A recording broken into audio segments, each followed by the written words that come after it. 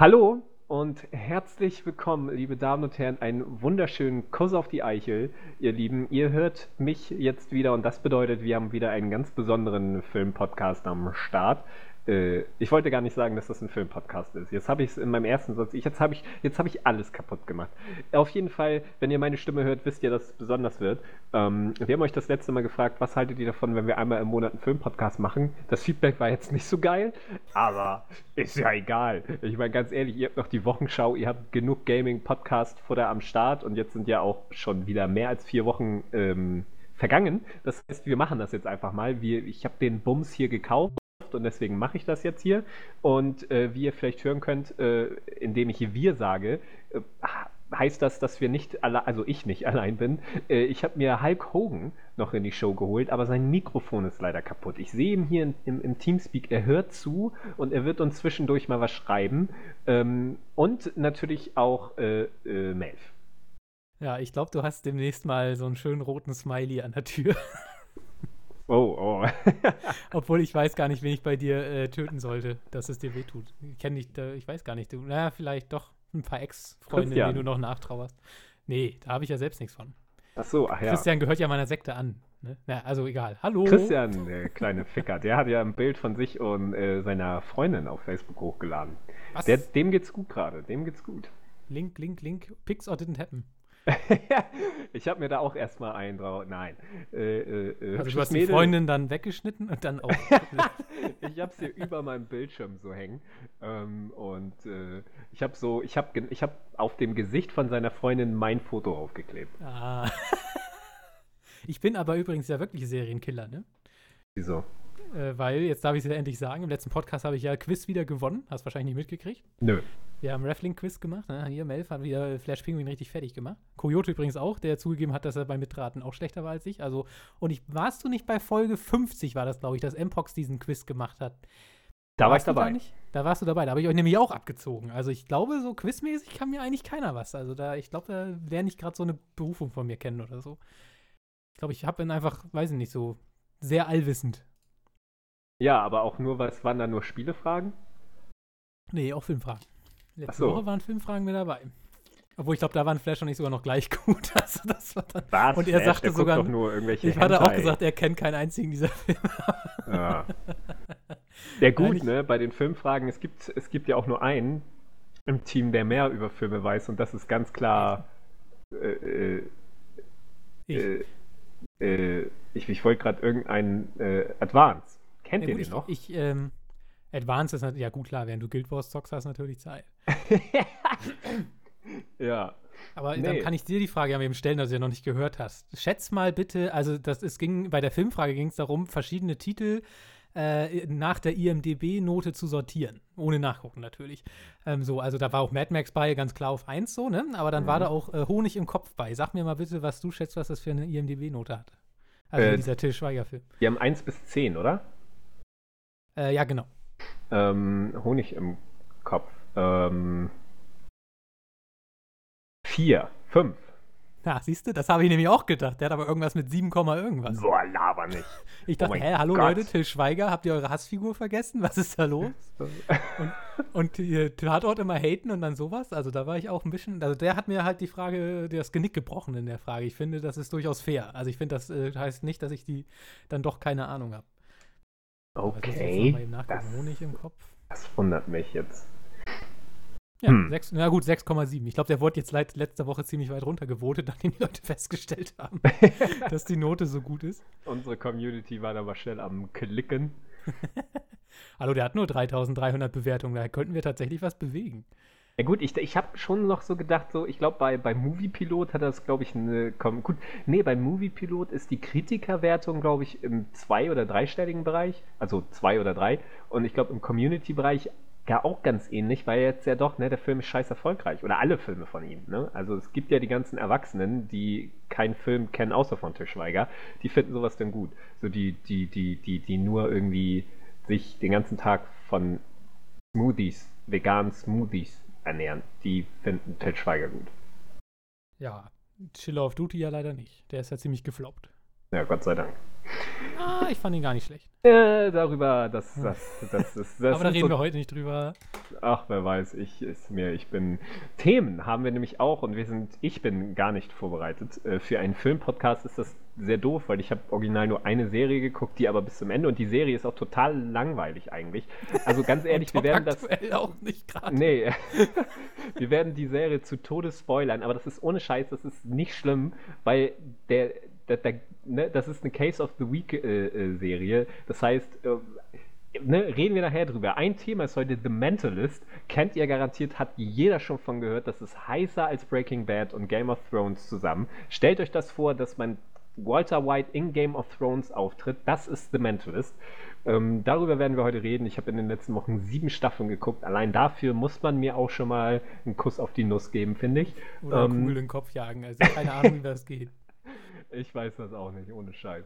Dann werden Binge-Watching auf einer Case of the Week-Serie. Ich glaube, da bist du doch der erste Mensch der Welt, der das geschafft hat.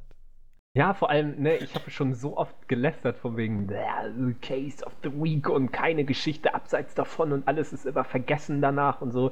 Aber darüber werde ich nachher spucken und dann werdet ihr das sehen. Mal schön wieder Jannick am Hassen, aber auch am Lieben, aber auch am Hassen. Ich hasse diese Serie, aber ich liebe sie auch. Dann werden wir Melf hat ein paar Filme geguckt, unter anderem Civil War, darüber werden wir reden und noch ein paar andere Filme. Ist wahrscheinlich das erste Mal in unser beider Leben, dass Melf in einer Zeitperiode mehr Filme gesehen hat als ich. Das muss man ja auch mal irgendwie celebraten.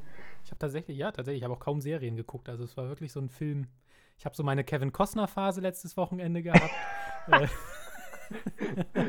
Okay, Hulk Hogan schreibt gerade in Chat, was bist du denn für ein Assi? Also, kann ich mich nur anschließen. Und ich möchte natürlich, wo ich die Chance habe, ja so einen profunden ehemaligen Spielejournalisten hier zu haben, quasi der einzig wahre Spielejournalist, weil er nicht mehr in der Branche ist und das erste Mal in seinem Leben frei über die Branche reden darf, will ich natürlich dein profundes Fachwissen nutzen und mal eine vielleicht relativ grundsätzliche Frage über Spieleentwickler stellen, die sie sich mir so ein bisschen beim Zocken von Uncharted 4 aufgetan hat. Aber da kommen wir später zu, müsst ihr halt jetzt dranbleiben. Falls wir übrigens irgendwie spoilern, außer jetzt beim Mentalist, ich habe hier so einen Timecode mitlaufen, also ihr kriegt auf jeden Fall rechtzeitig gesagt, bis wohin ihr vorspulen müsst und so weiter, falls ihr nicht gespoilert werden wollt, also richtig Hightech heute in der Folge. Auch mit Jannicks Mikro am Start. Also man kann beides vereinen. Also ganz ehrlich, ohne Scheiß, ich hatte all die 312 Folgen im Podcast, hatte ich so ein geiles Mikro am Start und niemand hat es appreciated, Und jetzt habe ich ein Drecksmikrofon und jetzt wird immer darauf rumgetrampelt. Ich bin schon platt wie eine Flunder, versteht ihr? Qualität wird nicht belohnt, aber Scheiße halt. Obwohl doch, Batman hat gute Verkaufszahlen erzielt. Ja. Na, auch obwohl es, ich habe gewettet. Stimmt. Du hast gewonnen. Du hast gesagt, er schafft's nicht. Was hat er denn eingespielt? Ja, mittlerweile ist er bei 870 Millionen, glaube ich. Oh, da ist er aber echt. Also ich meine, was hat er am Startwochenende eingespielt? 500 waren das doch bald, oder? Am Startwochenende 500 Millionen, ich glaube, der Film. Oder eine Startwoche, oder also so im ersten Zeitraum. Das Startwochenende war noch okay, aber dann ist es ja enorm eingebrochen, so. Also, durch die ganze Mundpropaganda, die miesen Kritiken und eben auch, die User, die Zuschauer, die dann eben auch gesagt haben, okay, der Film ist tatsächlich nicht so geil, dann ist er enorm eingebrochen. Und das ist, da kann man auch sagen, unter 1 Milliarde ist ein Flop. Also das ist bei Warner Brothers definitiv, kann man so sagen. Ja, aber er wird schon seinen Schnitt machen, aber ich schätze auch mal, dass sie in der Budgetplanung da mehr einkalkuliert haben. Ja, hier Ben Affleck ist ja jetzt bei der Justice League als Executive Producer am Start. Das heißt, der bekommt da jetzt ein bisschen mehr Rechte quasi. Muss man mal gucken. Also Zack Snyder, ich würde dem das alles da wegnehmen. Aber ich bin halt nicht Warner Brothers. Wenn ich Warner Brothers wäre, würde ich hier auch nicht sitzen. Oder ich hätte zumindest ein geileres Mikro. Aber das ist ja dann sozusagen eigentlich ganz gut, dass der Film nur 870 Millionen eingespielt hat und gleichzeitig gepaart mit negativer Kritik. Vielleicht lässt das die Studios ja doch mal so Rückschlüsse, Verkaufszahlen, Qualität und so weiter schließen. Aber ich glaube, das ist weiter ein Wunschdenken. Ja, das Ding ist, wir reden davon, der Film, der hat nur 870 Millionen eingespielt. Das sind halt so Zahlen, das ist halt natürlich so unvorstellbar, Ich meine, dann Mad Max würde tot umkippen, wenn er das einspielen könnte. klar. Vor allem auch so viele Filme, so viele geile, geniale kleine Filme, weißt du, die sind froh, wenn sie ihre 5 Millionen Produktionskosten wieder einspielen, so. Und dann reden wir von einem Flop. Natürlich ist es ein Flop, weil es halt einfach, ne? Aber ich weiß auch nicht. Vor allem, ich glaube, die haben auch noch mehr Filme angekündigt mittlerweile danach, als das denn so vor ein paar Wochen hat Warner Brothers, es ist doch Warner Brothers, ne? Nicht, Das dass ist jetzt Warner, ist, ja, genau. ja, hat Warner noch mehr Filme quasi angekündigt. Also das ist jetzt nicht sowas gewesen von wegen, wir verschieben jetzt irgendwie ein paar Sachen nach hinten, um erstmal klarzukommen in dem ganzen Universum, sondern die ziehen ihr Ding weiterhin durch. Hätte ich so jetzt auch nicht vermutet. Also ich weiß Ist nicht. das so die Ubisoft-Formel von wegen, die kriegen seit 4 Assassin's Creed auf die Fresse und nach dem 4. haben sie jetzt endlich gecheckt, oh, okay, dann machen wir jetzt mal eine Pause. Also so gesehen müssen wir jetzt nur noch 3 Man of Steel-Filme durchhalten und dann haben wir es. Ja, 2 aber Man of gucken, Steel. ne? Dann haben wir es Suicide geschafft. Squad, von dem weiß ich ja gar nicht, was ich da halten soll. Also da habe Aber ich das überhaupt ist so- keinen Plan. Die Vormedienberichterstattung lässt einen ja schon wieder so skeptisch werden. Ne? Also es gibt ja diese Gerüchte, dass sie nach diesem Queen-Trailer, ich weiß nicht, ob du den gesehen hast, mit der Band Queen, Ja. der ja ein bisschen eher witzig ist, der kam ja so gut an und da haben sie wohl, also es gibt zumindest die Gerüchte, dass sie Rückschluss draus gezogen haben, dass die Leute einen witzigeren Film wollten und Szenen nachgedreht haben, um den Film witziger zu machen. Und der soll wohl eigentlich sehr, sehr düster sein, was ja so Aya-mäßig auch auf jeden Fall eigentlich, der macht ja nur düstere Filme und dann habe ich schon wieder so ein bisschen Angst und wenn du das ist eigentlich echt ganz interessant, wenn du dir mal von den Trailern die Suicide Squad Logos anguckst, die werden mit jedem Trailer immer bunter. Ja, okay. So, weißt du, und da habe ich halt jetzt so Sorge, dass es vielleicht am Ende doch wieder so ein weichgespültes, okay, es sind die Bösen die erste Viertelstunde und am Ende sind es dann doch irgendwie alles coole Leute und der Joker spielt halt am Rande irgendwie nochmal mit, weil er dann tatsächlich nicht wirklich gut sein kann. So. Aber ich habe irgendwie jetzt so ein bisschen Sorge, weil ich möchte ja eigentlich schon, dass das Ding dass das einfach richtige Wichser sind. Ich meine, so, ja, also das sind einfach, weiß nicht, so ein weiß nicht, wie hießen hier, Inglourious Basterds mäßig, sind ja auch alles Arschlöcher, so, ne? Und Ja. so hätte ich das gerne, aber ich habe so am Ende wirklich die Befürchtung, dass die alle so ihre moralische Wandlung oder so einen Quatsch durchmachen und dann tatsächlich einfach wie im Trailer am Ende nur noch irgendwie Taschendiebe sind und das ist das einzig Böse an ihnen oder so. Da habe ich so ein bisschen Sorge. Mal gucken, wie weichgespült er dann wird. Ich weiß gar nicht, ist der ab 12? Ich denke mal ja, glaube ich. So, ich meine, was verwundert war hier, wie heißt die eine noch, die Verrückte da von denen, das Mädel, Harley Quinn. Genau, die ist schon ziemlich abgefuckt so. Aber das Ding ist ja, das mit den Nachdrehs, das stimmt ja. Das wurde ja sogar bestätigt, dass es welche gegeben hat. Dann wurde aber gesagt, irgendein Schauspieler von denen hat gesagt, nee, wir wollen ja nur mehr Action reinbringen. So, da wurde ja ich so. Jetzt auch nicht besser. Nö, ich meine, worum geht's da eigentlich? Warum plötzlich, welche Macht bekämpfen die da, dass man die alle aus dem Gefängnis lässt? Ich habe überhaupt keinen Plan von Also dem Film. ich kenne die Vorlage jetzt auch nicht und der Trailer verrät ja zu Gott sei es Gedank auch echt nichts. Aber also, wenn ich das richtig verstehe, geht es halt darum, darum, die Welt zu retten, aber mit der festen Aussicht, dass keiner überlebt, der da diese Mission antritt, weswegen sie halt einfach den letzten Abschaum dahin schicken. So habe ich es verstanden. Natürlich werden sie garantiert nicht alle am Ende sterben, nehme ich jetzt mal einfach an. Obwohl, naja, David Ayer, da stirbt ja eigentlich immer am Ende einer oder alle. Ja. Also End of Watch 50%. Fury, Major Spoiler gerade.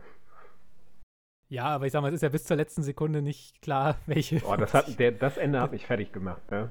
Das war echt fies gemacht. Das war alter Schwede. Vor allem war das echt so, das waren zwar so 2 Assi-Boys so, aber ich habe schon, ne, Jake Gyllenhaal ist schon der soll immer leben.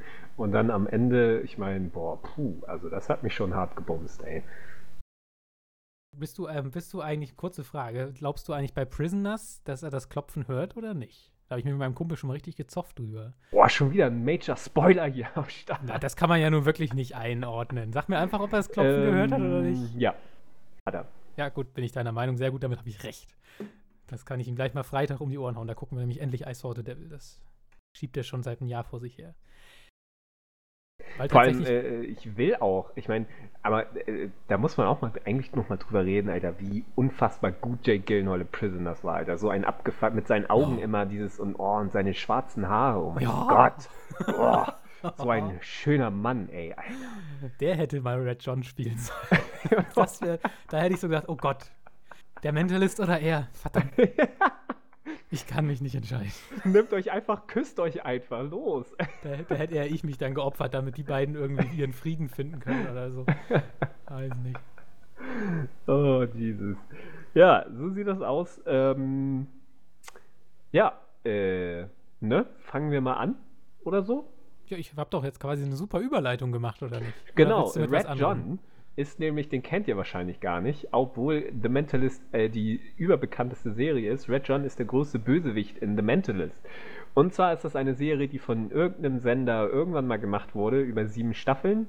Und es geht da um Patrick Jane, ein Medium, zumindest sagt er das von sich selber, also er spielt so eine Rolle quasi und er ist ganz oft im Fernseher ausgetreten und hat da eben so getan, als wenn er Medium wäre, Kontakt zum Jenseits und so weiter, und irgendwann sagt er, im Fernsehen ist da gerade zu der Zeit eben so ein Serienkiller am Start, der Red John heißt, und er lästert im Fernsehen über ihn und sagt, dass das ein kranker Wichser ist und er eigentlich gar nichts kann, außer Blitzschach spielen, und er hat deswegen keine Freunde.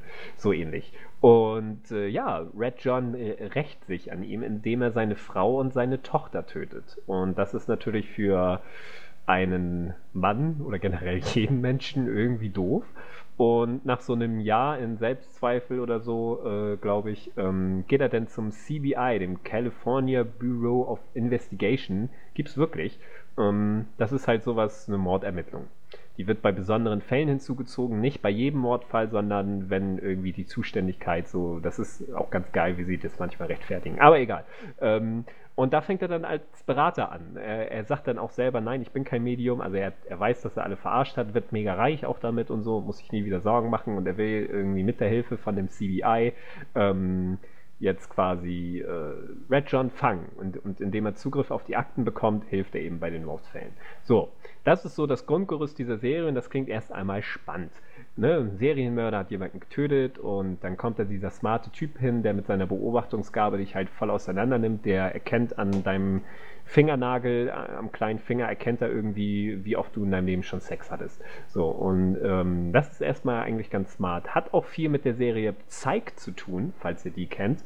Die wurde davor entwickelt. Da geht es um einen Typ, der von sich selber behauptet, er sei ein Medium, obwohl er auch alle verarscht. Allerdings ist das eher eine Comedy-Serie gewesen. Habe ich auch mal ein paar Folgen gesehen. Ganz, ganz witzig eigentlich. The Mentalist ist da teilweise halt ein bisschen düsterer schon, aber eben auch nicht. Auf jeden Fall, ja, Melf hat mir damals irgendwie immer, er hat ja einen derben Crush auf Simon Baker, der Schauspieler, der Patrick Jane spielt, und es war schon ein schöner Mann und irgendwann bin ich da dann hängen geblieben und habe es auch geguckt und jetzt bin ich fertig mit der Serie. 7 Staffeln und in welchem Zeitraum nochmal? Sag nochmal. ein paar Wochen. Das war nicht lang.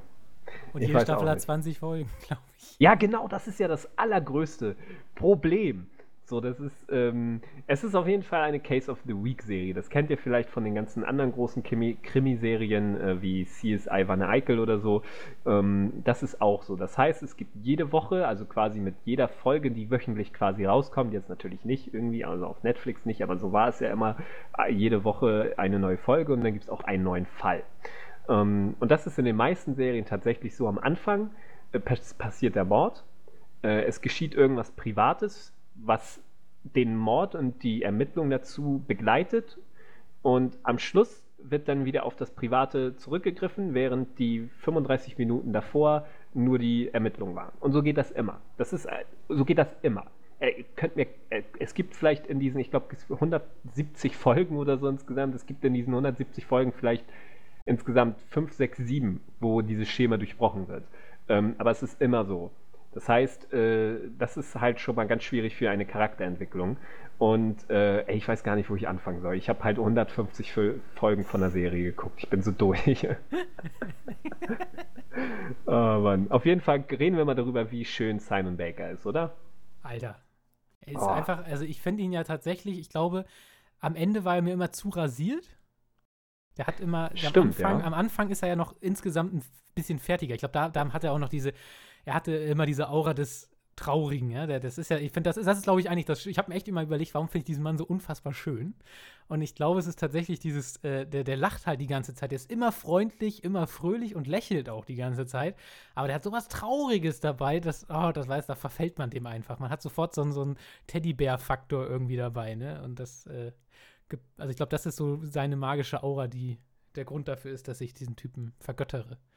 Ich finde auch seine Locken, der hat ja so kleine Löckchen so. Das sieht man sehr selten. Dann auch noch blond und halt ein sehr charismatisches Lächeln. Also der Simon Baker ist ein fantastischer Schauspieler, macht das ganz, ganz gut irgendwie. Und er ist wirklich ein ganz, ganz schöner Mann. Aber was bei mir immer wichtig ist, was mir aufgefallen ist, was ich so in meinem Leben noch nie gesehen habe und wahrscheinlich auch nie wieder sehen werde, er hat original in dieser gesamten Serie 2 verschiedene Outfits an. 2. Ist so. Es ist so. Also eins weiß, ja, okay, mach. Er hat ja erst so, ich glaube, 6 Staffeln lang hatte er sein erstes Outfit quasi an, halt einen smarten Anzug mit Weste und Hemd.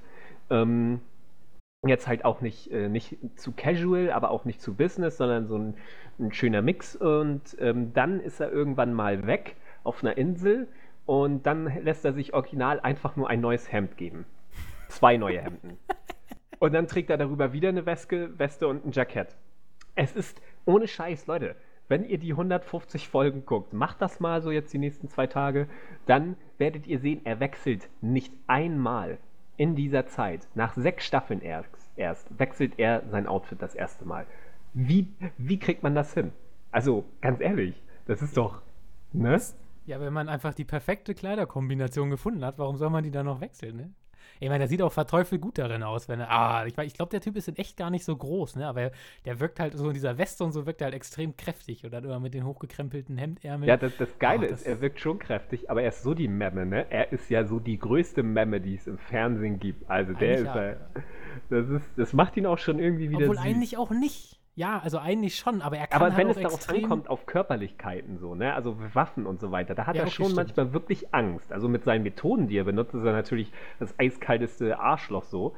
Aber wenn es halt darum geht, irgendwie, er wird ja auch irgendwie so 18 Mal entführt, da ist er dann schon so ein bisschen erstmal ängstlich. Aber jetzt fällt mir jetzt tatsächlich auch ein, wenn ich so drüber nachdenke, immer wenn irgendwie körperliche Gewalt droht oder irgendwas nicht so kontrollierbar ist, schreit er auch immer gleich Lisbon. Ja, genau so. Lisbon? Und sein Synchronsprecher. Ich weiß nicht, hast du das auf Deutsch geguckt oder auf Englisch? Nee, ich habe es nach 3 Folgen umgestellt auf Englisch. Okay, ich finde seinen deutschen Synchronsprecher nämlich wirklich der Wahnsinn. Ich finde, der untermauert das so perfekt. Weil der hat einfach eine super sanfte Stimme, die aber auch einfach so, wenn die aber böse wird, dann, ich weiß, vielleicht machen sie es auch mit dem Sounddesign drumherum, aber dann ist diese Stimme auch einfach das Einzige, was du noch hörst irgendwie. Also er hat dann auf einmal von diesem Sanften was total Durchdringendes, was finde ich halt dieses unterstreicht im Sinne von, er zeigt da was, aber das ist nie er selbst, was er da nach außen gibt. Und das finde ich, hat die Stimme mal super transportiert. Außerdem hat Lisbons Stimme immer genauso verletzlich, wie sie aussah. Das hat auch immer super gepasst. Ich hatte in der 7. Staffel irgendwie halt mal kurz auf Deutsch umgestellt und dachte mir, geht gar nicht. Also ich meine, wenn man halt wirklich 6 Staffeln da... Ich wollte gerade sagen, also wenn ich hätte wahrscheinlich das gleiche Problem, wenn ich dann auf Englisch umstelle, denke ich auch erstmal so, was? Wo ist mein sanfter Jane hin oder so? Also wenn du 150 Folgen guckst, die Stimme ist natürlich auch ein Teil des Charakters. Das kann man dann ja nicht, es ist ja auch eines der größten Verbrechen, die man in der deutschen Synchro machen kann, wenn man irgendwie die Synchronstimmen wechselt. Das ist zum Beispiel bei From Dusk Till Dawn von Netflix, haben die Charaktere in der 2. Staffel, jeder Charakter hat eine andere Synchronstimme als in der ersten. Geht überhaupt nicht. Ich habe die auch tatsächlich nach der ersten Folge nicht weitergeguckt, weil mich das so aufgeregt hat. Das war ja ein prominentes Beispiel im Film, war das bei Josh Hutcherson, glaube ich, der Peter, Peter, da kann man ja auch essen, gespielt hat. Der hat im letzten Teil, glaube ich... von Hunger Games jetzt, oder? Genau, Tribute von Panem. Hat der Synchronsprecher eine höhere Gage bzw. eine Beteiligung gefordert. Das kennt man von den Hollywood-Schauspielern selber. Zum Beispiel hat Sandra Bullock, ich glaube 5, 6, 7, 10% oder so von dem Einspielergebnis von Gravity bekommen. Eine geringe Gage, irgendwie 1, 2 Millionen und eben diese prozentuale Beteiligung am Gewinn. So dadurch hat sie halt irgendwie, keine Ahnung, 40, 50 Millionen da so gemacht. Und dieser Synchronsprecher, der deutsche Synchronsprecher von Peter war das, glaube ich, hat dann gesagt, ja, das möchte ich auch. Dieser Film ist so derbe erfolgreich, wir kriegen hier irgendwie quasi nur den Mindestlohn oder das, was im Tarifvertrag vorgeschrieben ist. Ich will mehr. Und da hat das Studio dann gesagt, nö, danke, tschüss, und haben sich einen neuen genommen. Ist aber auch ein bisschen doof, dass bei dem, also ich meine, Peter war so ungefähr der mir völlig gleichgültigste Charakter, den der ganze Film zu bieten hatte. Also mir ist es nicht aufgefallen, ehrlich gesagt. Ich bin da eigentlich echt ziemlich, weiß nicht, also mir fällt das sehr auf, wenn Stimmen wechseln. Ja, aber dadurch, dass der halt so ein Lappen auch war, der irgendwie. Ja, immer sag ich nur ja, also für eine andere Rolle, also ich sag mal hier, die Dame von Jennifer Lawrence hätte das garantiert machen können. Vielleicht, na gut, garantiert vielleicht nicht, aber ich denke, sie hätte auf jeden Fall ein besseres Potenzial gehabt, damit durchzukommen, als Peter Millark. Den hätten sie meinetwegen auch ganz rausschneiden können. Hätte ich mich auch nicht Der hat ja auch immer nur gesagt, du liebst mich gar nicht, du liebst mich ja doch und ich bin irgendwie böse, aber ich bin halt überhaupt nicht, ich komme gar nicht so rüber, weil ich halt einfach so 1,20 Meter groß bin.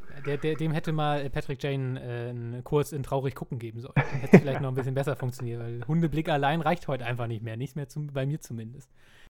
Ja, ne, stimmt.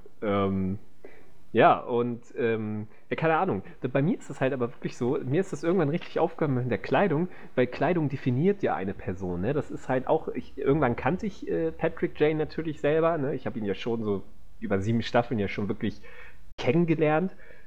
Und Kleidung achte ich sehr drauf. Ne? Gerade bei so einer langweiligen Serie gucke ich mir immer die Details an. Und bei Lisbon ist mir das auch... Findest du die Serie jetzt eigentlich gut oder nicht? Ja, das dauert noch, bis wir da hinkommen. Bei Lisbon ist es so. Lisbon ist, wie heißt sie eigentlich mit Vornamen? Das gibt's doch gar nicht. Duzen die sich eigentlich irgendwann? Ja, doch, die sagen ja immer you, ne, im Englischen. Ja, gut, im Deutschen duzen die sich ab einer gewissen, Theresa natürlich. Theresa, okay, genau. Theresa Lisbon ist die Chefermittlerin im CBI und halt so mit Patrick Jane die zweite Hauptperson. Und bei ihr ist mir aufgefallen, sie trägt ganz, ganz selten schulterfrei. Man sieht fast nie ihre Arme, obwohl sie eine ganz, ganz schöne Frau ist.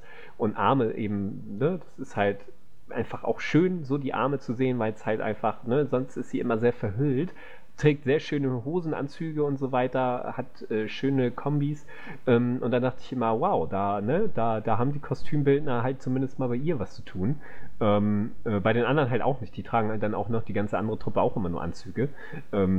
Aber und das definiert sie dann immer so. Mal hatte sie Jeans an mit einem knackigen Poshi so und dann dachte ich, ja, heute ist sie ein bisschen Leisure unterwegs, vielleicht hat sie heute einen guten Tag gehabt. Bei Patrick Jane immer. Ich meine, der muss auch irgendwie 30 verschiedene also 30 Anzüge im Schrank haben, weil ne, er wäscht sie, ja, also er muss ja auch mal waschen, ne? Ja, aber gut, Mark Zuckerberg hat auch nur graues T-Shirt oder so, ne? Jeans und graues T-Shirt. Ja gut, aber ne, das ist halt schon, du musst halt einen Anzug, musst auch immer in die Reinigung bringen, ne? Ja, der hat ja Geld. Aber ich finde, das macht durchaus Sinn, weil der wohnt ja zum Beispiel, also am Anfang wohnt er, glaube ich, einfach in einem leeren Haus und später dann einfach irgendwo auf dem Dachboden vom Polizeirevier. Dem ist ja ihm selbst ist ja eigentlich, also es geht ihm ja wirklich nur darum, nach außen schön zu wirken. Aber ihm selbst ist das ja völlig egal. Deswegen macht es für ihn, und wahrscheinlich weiß er als Psychologe, wie auch immer, dass die Menschen sowieso nicht merken, was Leute für Klamotten tragen. Gab es ja mal diese Frau, die in ihrem Büro irgendwie 1 Jahr lang immer das gleiche Kleid getragen hat, halt 4-mal gekauft und einfach immer getragen, 1 Jahr lang, und es hat keiner ihrer Kollegen ist es aufgefallen. Also vielleicht hat er dann gesagt, ja gut, hier, damit sehe ich gut aus, damit erziele ich die Wirkung bei den Leuten. Ich brauche kein weiteres Outfit, mir persönlich ist sowieso scheißegal, was ich anhabe. So. Ja, das macht schon, finde ich, schon wie irgendwo Sinn bei dem Charakter. Es ist irgendwie ja schon so, aber irgendwann ist es mir halt immer aufgefallen. Ich musste ihn immer angucken und dachte mir, boy, zieh dir doch mal was anderes an. Es gibt garantiert noch schöne andere Kombinationen mit Hemd und West. Aber wenn du dir den nur einmal die Woche gibst, denkst du nur jede Woche, oh Gott, sieht der Mann schön aus und diese Klamotten. Ja, okay, ja gut, ja, das stimmt. Aber ich habe mich irgendwann ab einem gewissen Punkt auch gefragt, gerade weil er ja im Gebäude des CBIs dann gewohnt hat, geht der Kerl auch mal duschen? Wo geht er duschen? Fährt er nur nach Hause? Umkleideräume oder so, nach so einem Einsatz mit Schutz. Als wenn der Typ in so einem Umkleideraum duscht. Hallo, der ist eitel. Der kann ja auch nachts da duschen oder so. Oder der ist halt so schön und perfekt, dass er einfach nicht stinkt oder anfängt zu riechen. Vor allem, das sind so Sachen, über die wir reden, von einer Serie, die 7 Staffeln hat. Wir reden über Kleidung und Gerüche. Ja, weil dieser Typ halt einfach der heilige, keine Ahnung ist. Der ist wunderschön.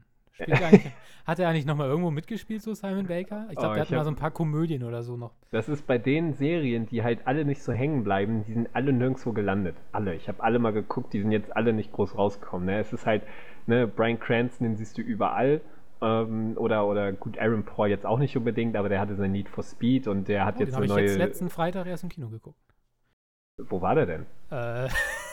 Das war mit Casey Affleck und noch 10 anderen. 999, genau, ja, richtig. Das habe ich habe ich ganz vergessen, dass ich den geguckt habe. Gleich mal auf meine Liste packen. Nein, nicht mehr noch nee, der hat ja auch eine neue Serie, The Path, glaube ich, von Hulu am Start. Da ist er auch. Und die anderen haben es alle irgendwie nicht geschafft. Also ich habe alle mal irgendwie in lauter Langeweile mal so geguckt, wo die gelandet sind. Die sind alle irgendwo nicht mehr da. Ach genau, doch. Hier Theresa Lisbon, wie heißt sie nochmal? Robin Turney, Turn Me On, keine Ahnung. Die war in der letzten Folge von Love von Netflix am Start, wo Jillian Jacobs, ne, von Jod Abadu, die hatte ohne Scheiß 3 Minuten Screentime. Da dachte ich mir, Digga, du hast 7 Staffeln lang eine Serie getragen und hast dann in der letzten Folge einer Serie 3 Minuten am Ende. Wo ich mir dachte, boah, Mädchen. Aber, naja. Ich muss ganz kurz, ich sehe gerade, Simon Baker hat in Land of the Dead die Hauptrolle gespielt von John A. Romero. Dieser nicht ganz so untrashige Zombie-Film. Ich glaube, da muss ich den direkt nochmal gucken. Okay. Heißt der mit dem Hochhaus in der Mitte? Erinnere ich mich gar nicht mehr. Apokalypse, eine Stadt, es gibt noch eine Stadt und in der Stadt ist in der Mitte so ein großer Tower, wo die Reichen alle drin wohnen. Und von wann ist denn der? Der kam 2005. Der kam, glaube ich, relativ zeitgleich mit Dawn of the Dead raus und ist natürlich total abgestunken. Ach so, okay. Den fand ich auch ziemlich cool, aber dass der da mitgespielt hat und dann auch noch die Hauptrolle, ist mir überhaupt nicht aufgefallen. Hier kam denn irgendwas danach, nach The Mentalist? Das ist ja die große Frage. Teufel trägt Prada, hat er irgendwas gespielt? Ach so, nee, warte mal, das ist aber auch schon vor Mentalist. Ja. Also, Alter. Doch, warte mal, das hält kein Jahr, sagt mir jetzt nichts. Der große Crash, Margin Call, habe ich tatsächlich noch nicht gesehen, weiß ich jetzt nicht. Wollte ich immer noch gucken. Okay, da kann ich mich an die nicht erinnern. Ein geiler Film, aber wo er da war. Aber sonst muss ich jetzt sagen, seit er da, also er hat, nee, eigentlich, die sagen mir alle nichts, die Filme, die der sonst noch gemacht hat. Also irgendwas Breast dreht er gerade, Breast, aber das ist keine Ahnung, was das ist. Wer spielt denn damit? Elizabeth Debicki, kenne ich nicht. Naja, also nein, aber ich sag mal, wahrscheinlich mit 170 Folgen, ich weiß nicht, was der so kriegt, aber seine 10.000 pro Folge werden es schon sein. Der wird, denke ich mal, jetzt nicht so schlecht verdient haben mit so einem Job. Nee, natürlich nicht. Ne? Also das ist immer die Frage. Man kennt die ganzen Bezahlungsdinger bei ne? Zum Beispiel, keine Ahnung, Kevin James hat für King of Queens am Ende irgendwie 500.000 bekommen, ne? Und Ashton Kutcher. Claire Danes irgendwie 1 Million pro Homeland-Folge oder so. Ja, ne, das ist halt so, von denen kennt man das, ne, die ganzen hochbezahlten Motherfucker und eher The Mentalist gehört da eher nicht dazu. Deswegen, ich weiß nicht, also ich denke schon so, dass ab einem gewissen Zeitpunkt, ich weiß nicht, wie gut die Quoten waren, also 7 Staffeln ist ja schon so eine Zeit gewesen, dass er da schon so 100.000 am Ende schon so bekommen hat. Also der wird jetzt auf jeden Fall nicht am Hungertuch nagen. Ich meine, der wird wahrscheinlich so viel von Patrick Jane jetzt auch in sich haben, dass er schon da irgendwie ganz charmant irgendwie eine Bank ausrauben kann, ohne dass es jemand merkt. Das wäre echt gut. Oder wenn er jetzt einfach in echt so Berater geworden ist in der Polizei oder so. Das wäre auch geil. Oder Wall Street Manager. Ja, stimmt. Das ist das große Aushängeschild eigentlich, darum geht es eigentlich um die sehr, sehr, sehr, sehr, sehr unkonventionellen und eigentlich illegalen Methoden des Patrick Jane in dieser Serie. Er hat noch ein Team um sich, eben mit Theresa Lisbon, die Leiterin, dann gibt es da noch Wayne Rixby, ein schlachsiger, großer Mann, der immer ein bisschen debil wirkt, aber trotzdem sehr nett ist eigentlich. Dann gibt es noch Agent Cho, Kimball Cho, ein Typ, der genau 5-mal sein Gesicht ändert, aber auch trotzdem ein ganz, ganz cooler Typ ist. Das möchte ich noch kurz besprechen. Achso, Entschuldigung, ich dachte, du warst noch gar nicht fertig. Ich dachte, du gehst schon zum nächsten. Ich wollte gerade zum nächsten gehen. Achso, ja gut, dann muss ich da nämlich noch reingrätschen, weil Cho habe ich tatsächlich, je länger die Serie ging, immer mehr gefeiert. Weil der ist ja wirklich, also ich meine, der muss ja auch sich völlig bescheuert vorkommen, weil der spielt halt wirklich diesen Typen, der keinerlei Emotionen hat oder so, immer rational und das 170 Folgen lang. Aber ich fand den irgendwann so geil, weil durch den auch unglaublich viel Witz reinkam.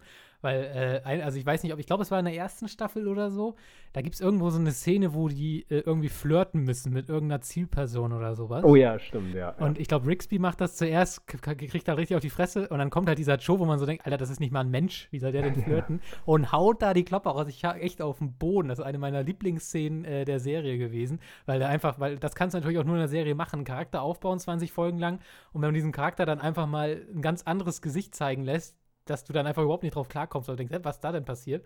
Und das zum Beispiel habe ich total gefeiert. Und auch einfach, ich mochte diesen Charakter einfach, weil es gibt, glaube ich, in der 7. Staffel oder so, hat Lisbeth eine längere Dienstpause oder sowas und kommt dann wieder und dann sagt Frodo, na, wie geht's? Ja, ich möchte jetzt nicht drüber reden. Okay, das hier ist die Leiche, so und so. Das macht halt kein anderer Charakter in irgendeiner Serie und dafür habe ich ihn sehr geschätzt. Also den mochte ich immer sehr, sehr gerne. Er war, bei dem ist es halt wirklich so, das kann man an einer Hand abzählen. Ich hab ohne Scheiß, ich habe drauf geachtet und es ist kein Scheiß, das ist eine fundierte Zahl. Er hat einmal in dieser gesamten Serie so gelacht, dass man seine Zähne sehen konnte. Er hat vielleicht 4, 5 Mal auch nochmal gegrinst so, aber er hat wirklich nur ein einziges Mal so gelacht, dass man die Zähne sieht. Ich meine, Leute, wenn wir wirklich was richtig witzig finden, lachen wir so sehr, dass man unsere Zähne sieht. Das ist ja völlig normal, ne? Bei ihm halt ein einziges Mal und auch nur seine vorderen, seine Schneidezähne. Und als ich das so gesehen habe, dachte ich mir, geil. Aber dann halt wirklich, das sind immer so Momente, wo er dann auch mal lächelt, die nichts mit dem Mordfall zu tun haben, in den privaten Momenten so. Zum Beispiel in der 7. Staffel, das war ganz, ganz schön, gibt es so eine Feier, quasi sind da alle am Dancen und so und Joe wurde gerade gesagt, dass er jetzt Leiter vom FBI ist, später wechseln ja auch zum FBI, kommen wir gleich noch drauf. Und dann wird er halt gesagt, ja okay, du übernimmst meine Position und da war er ganz glücklich, so, aber kommt trotzdem nicht so richtig aus sich heraus, aber er lächelt halt und das ist so schön bei ihm, weil er halt wirklich quasi straight to the job immer ist und immer da alles macht und eigentlich, aber in den richtigen Momenten auch dann für die Mitarbeiter da ist, so. Das ist ganz charmant. Sieht man so auch nicht alle Tage, wo es wirklich so knallhart durchgezogen wird. Also, aber ja, ein cooler Typ. Dann haben wir noch Agent Van Pelt, eine rothaarige Frau mit einem Kreuz. Boah. Also die ist ja auch Model und keine Ahnung was, ne? Und diese Frau, alter Schwede, die ist wunderschön und ist wirklich groß und breit. Was natürlich, ne, sie ist halt nur mal CBI-Agentin, das ist vermutlich auch gut so. Und ja, die ist irgendwie, ich weiß bei ihr auch nicht, ne? Also die ist jetzt, ne? Wie gesagt, also ich finde, also zumindest in der Serie, ich habe sie noch mal irgendwo in so einer Blödelkomödie gesehen, aber in der Serie zumindest kann sie halt echt nicht schauspielern. Finde ich. Oder es ist vielleicht ihre Rolle, aber die ist ja auch immer so ernst und guckt immer gleich aber ist dabei halt nicht so cool wie Joe. Aber na gut, sie hat halt natürlich andere Attribute. Das ist ja, glaube ich, ja. Ja, nee, bei ihr ist es auch aufgefallen, ich habe mein Fenster auf, falls man die Züge jetzt noch mehr hört, ist mir das auch egal. Bei ihr ist es mir auch aufgefallen, in der Serie wird allgemein sehr wenig Haut gezeigt, was schade ist. Also generell auch bei den Männern. Also, ne, wie gesagt, der trägt immer ganz oft kurzärmelige Hemden und der hat schon 2 Brecherarme. Ich meine, ist 1,40 groß, aber der könnte mich auch verprügeln. Dadurch wirken die Muskeln natürlich noch viel. Ja, genau. Und bei ihr war es eben auch so, der hat auch ganz, ganz selten mal irgendwie Ausschnitt oder Arme oder Haut gezeigt. Bei ihr ist es aber so, sie ist sehr gläubig. Und hat damit in der ersten Staffel eckt sie immer ein bisschen an mit Jane. Sie kommt gerade neu zum Team, als er da quasi schon so am Start ist. Und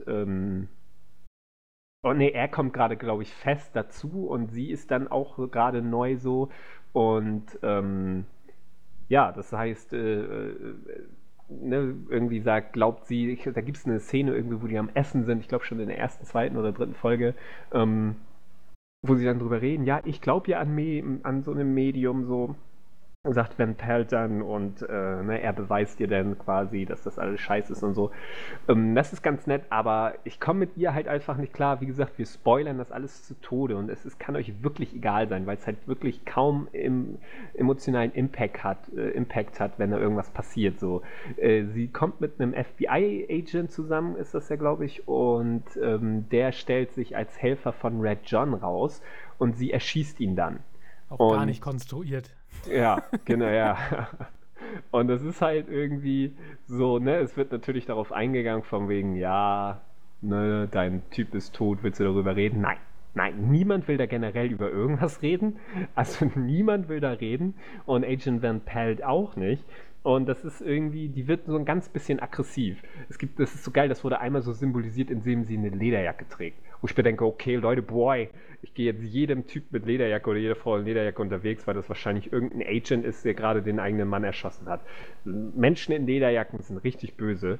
Das ist so ganz platt gemacht mit ihr und das hat mich mega genervt, weil ne, die hat halt einfach mal ihren Mann, ihren Verlobten erschossen und reagiert da irgendwie so eher halbherzig drauf.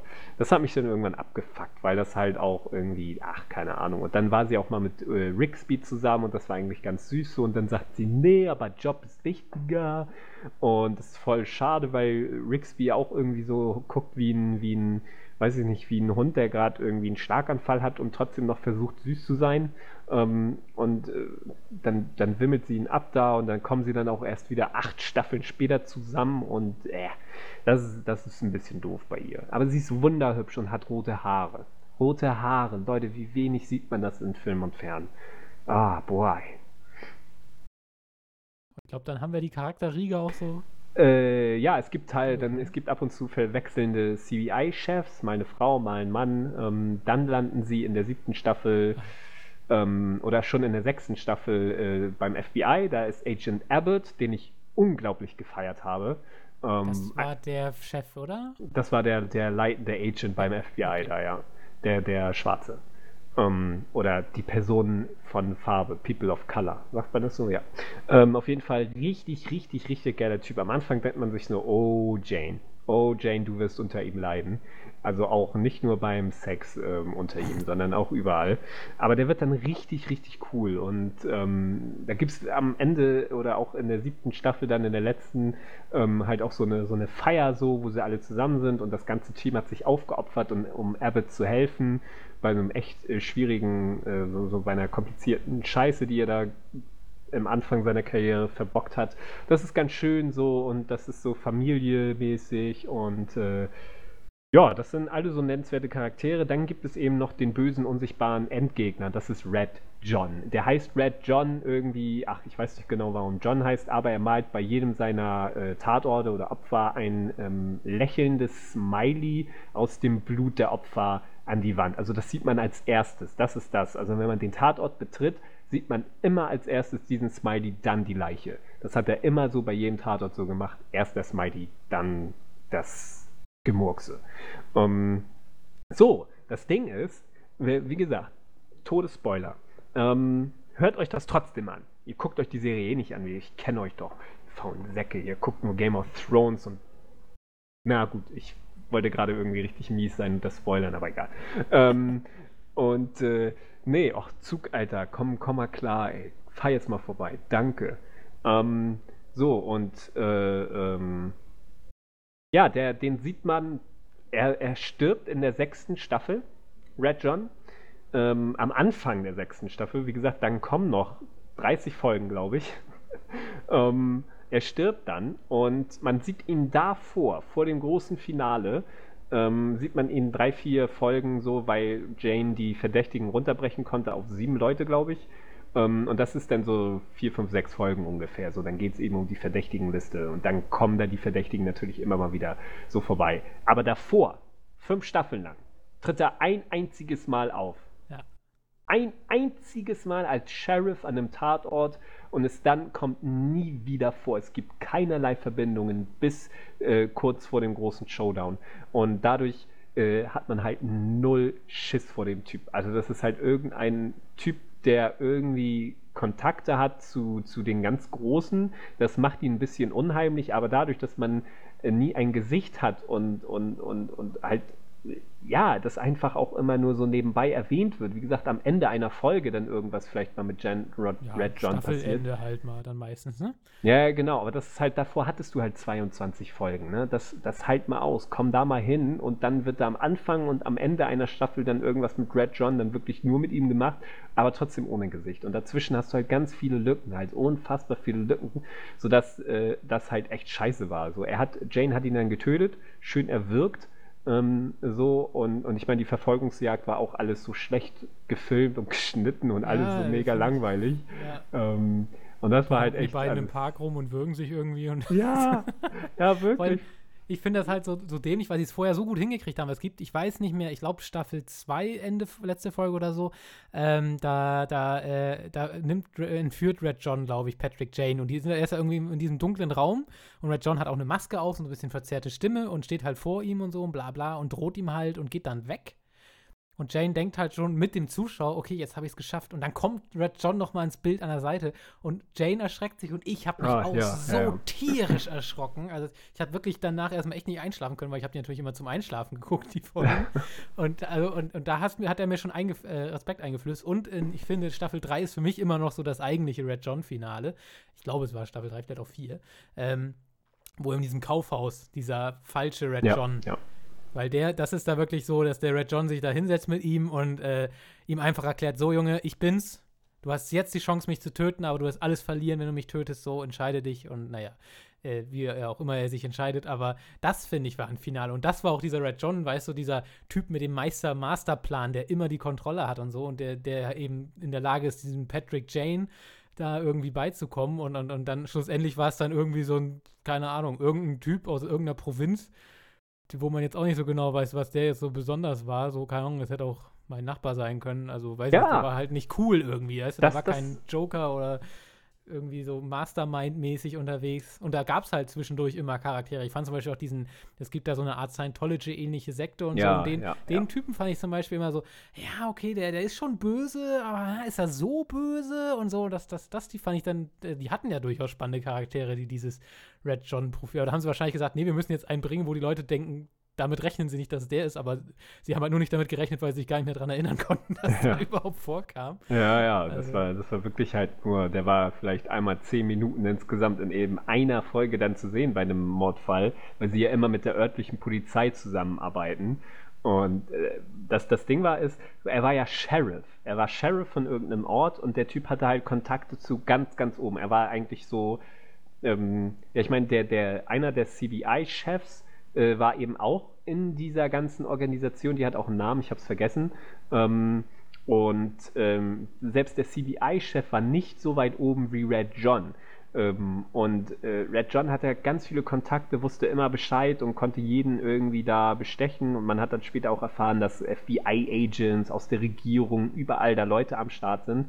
Und dann kommt ja dieser Sheriff. Wie kommt ein Sheriff zu so viel Macht? Ne? Wenn es ein Chef von irgendeiner Geheimorganisation ist, so, okay, das kann ich mir irgendwie denken, aber ein Sheriff, das ist so, als wenn du in Elmshorn irgendwie stellvertretender Polizeidienstleiter bist. Wie kommst du an die Regierung ran, ne?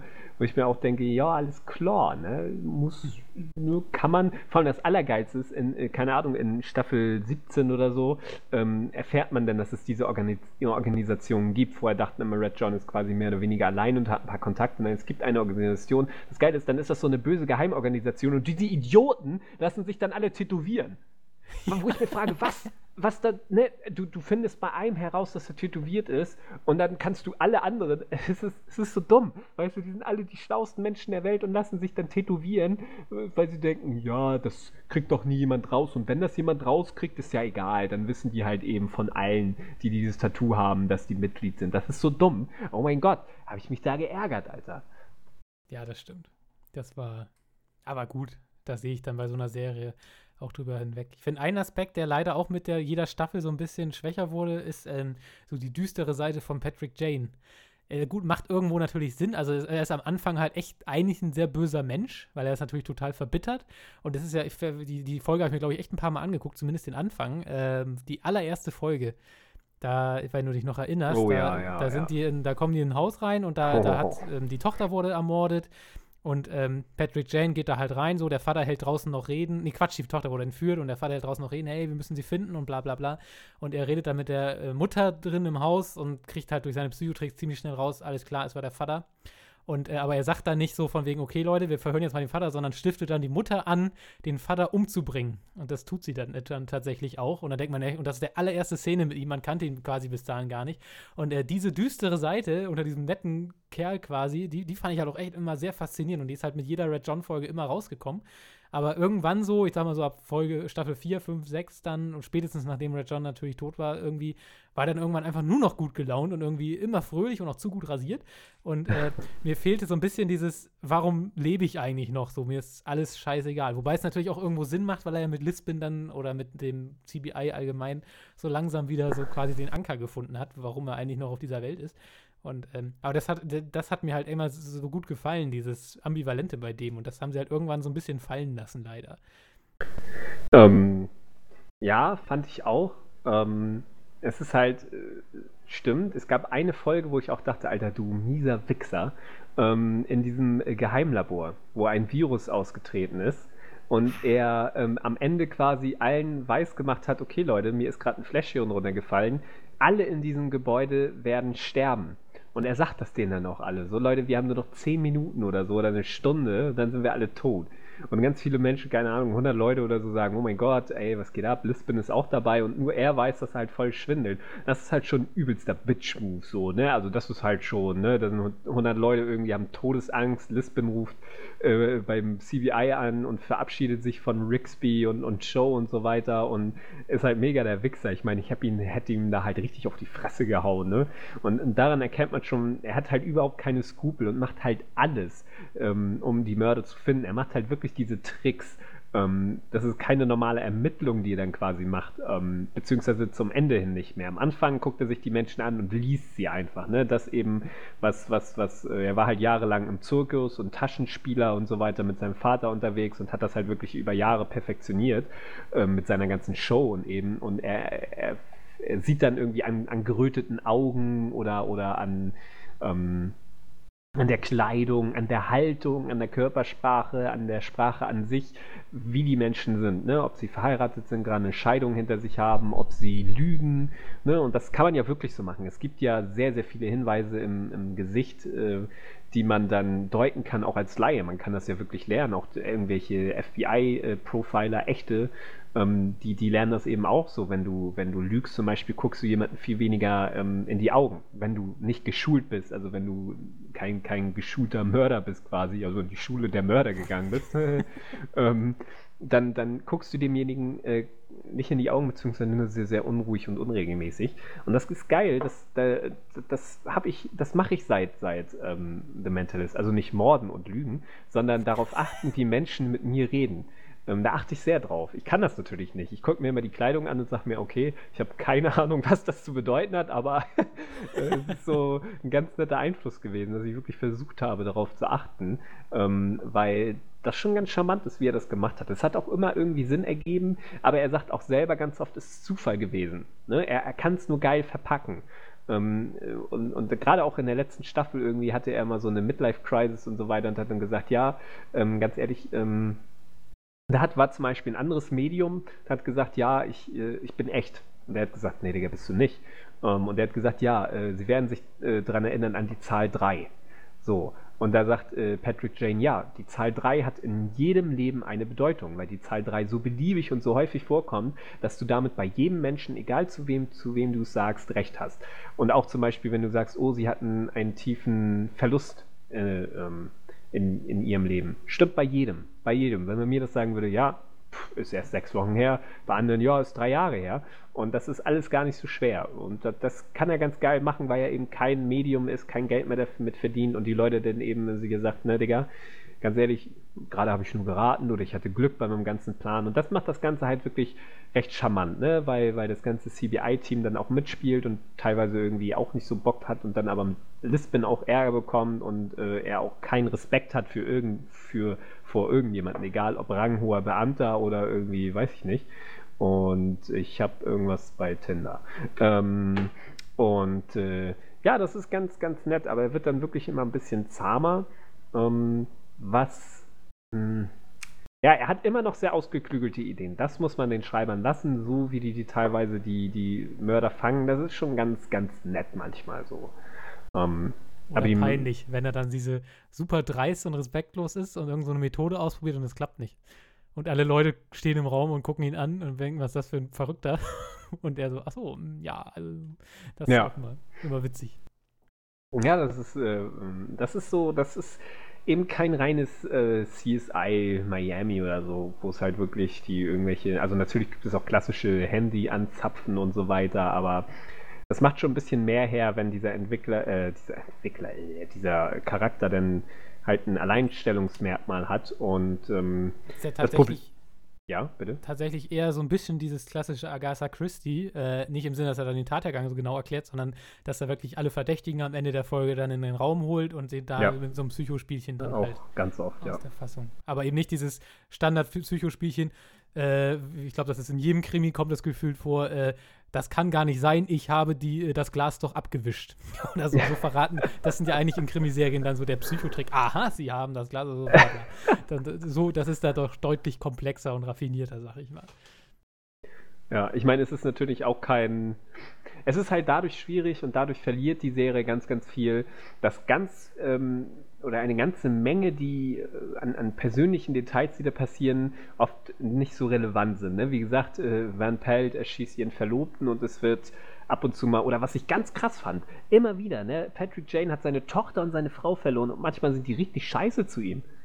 So von wegen, ja Digga, komm mal klar, ey, sei mal nicht so traurig. Wo ich mir denke, Alter, ey, jeder normale Mensch würde sich vielleicht sogar das Leben nehmen, aber der ist noch voll am Start, sei mal ein bisschen netter. Das ist mir richtig aufgefallen, wo die dann alle auf ihn eingeschlagen haben und gesagt haben, also nicht nur, dass er irgendwie eine komische Methode gerade angewendet hat, sondern halt einfach richtig assi zu ihm sind. Sagen, ja, aber nee, aber jetzt komm mal klar, ich meine, hallo, sind doch nur deine Tochter und deine Frau gewesen. Ich meine, so haben die das nie gesagt, aber das fand ich teilweise richtig scheiße. Wo ich mir denke, Leute, habt mal Mitleid, da ist das auch mal angebracht, Mitleid zu Die haben. haben halt immer Ärger wegen ihm, müssen sich immer beim Vorgesetzten rechtfertigen und so und dann ist denen vielleicht mal der Kragen geplatzt. Ja, ich weiß nicht. Also ich hätte den ja irgendwie so 3 Jahre in den Arm genommen und ihm dann Sex mit ihm gehabt und so. Aber okay, ich bin ja auch eigen. Ich muss mal eben mein Licht hier in meinem Raum anmachen. Melf, übernehmen Sie bitte. Ich bin in 13 Sekunden wieder da. Gut, dann, ach schade, jetzt gehst du ja weg, weil dann kann ich jetzt gar nicht dich fragen, was du eigentlich schätzt, wie alt Simon Baker ist. Aber das werde ich ihn gleich fragen. Ihr dürft jetzt schon mal schätzen, schreit es heraus. Am besten, wenn ihr jetzt in der Bahn sitzt oder bei einem romantischen Dinner. Nein, du darfst noch, nein, ich fessel dich. Ich mach das später, ich löse nachher die Fesseln, okay? Du kriegst vielleicht noch einen Hanuta und dann kommst du wieder raus, okay? Ja, okay. Ich esse das letzte Stück Schokolade, ne? Dich lieb. So, Entschuldigung. Jannick wohnt übrigens in einem Haus mit wenig Farbe an der Wand. Ich glaube im Osten irgendwo. War auch gerade in den Nachrichten. Oh.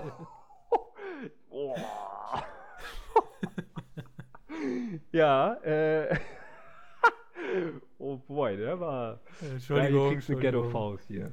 Dankeschön. So, hier, von mir kriegst du die Ghetto-Faust, wenn du mir richtig schätzt, wie alt Simon Baker ist. Oh, 50. Hey, ich glaube richtig. 52 müsste Ja. er sein. Ja. Er sieht sehr jung aus, ist es aber nicht. Nicht schlecht. Ja. Damit jetzt? hast du die Lücke gefüllt, mit dem Alter von Simon Baker. Na, ich glaube, ich habe noch andere. Naja, irgendwann kam mir zum Glück die Entführungsnummer, die hat mich dann gerettet. Ja, worauf ich hinaus wollte eigentlich bei dem ganzen Ding, das Persönliche wird eben oft nur so ganz nebenbei behandelt. Das ist keine Charakterserie an sich. Ne? Bei Breaking Bad hast du halt einfach, da hast du keine Mordfälle. Also natürlich ganz viele, aber die werden halt nicht ganz klassisch gelöst, sondern werden halt von den Hauptpersonen selber begangen und so weiter. Und du hast eine richtige Entwicklung. Hier hast du es zwar auch, aber in einem ganz, ganz kleineren Maßstab, weil immer, eine Folge ist 40 Minuten lang ungefähr, so 30 bis 35 Minuten quasi nur auf den Mordfall fixiert sind. Und das ist sehr schade bei diesen ganzen Case of the Week Serien, weil die Charaktere selbst nach 7 Staffeln jetzt keine allzu große Entwicklung durchgemacht haben, beziehungsweise sie wirkt dann manchmal einfach ein bisschen konstruiert oder so. Und das regt mich, ja. Da möchte ich aber eigentlich gerade einhaken. Ich gucke gerade bei Netflix How to Get Away with Murder, heißt die Serie, glaube ich. Ist auch so eine Case of the Week-Serie. Und die ist aber tatsächlich so, dass die mindestens eine Viertelstunde immer quasi den Plot um die Hauptcharaktere voranbringt. Und das, finde ich, wirkt sich dann schon negativ auf, weil halt der reguläre Fall maximal 25, 30 Minuten Zeit hat. Und man dann einfach merkt, Alter, also die haben viel zu wenig Zeit, um die Verdächtigen zu etablieren.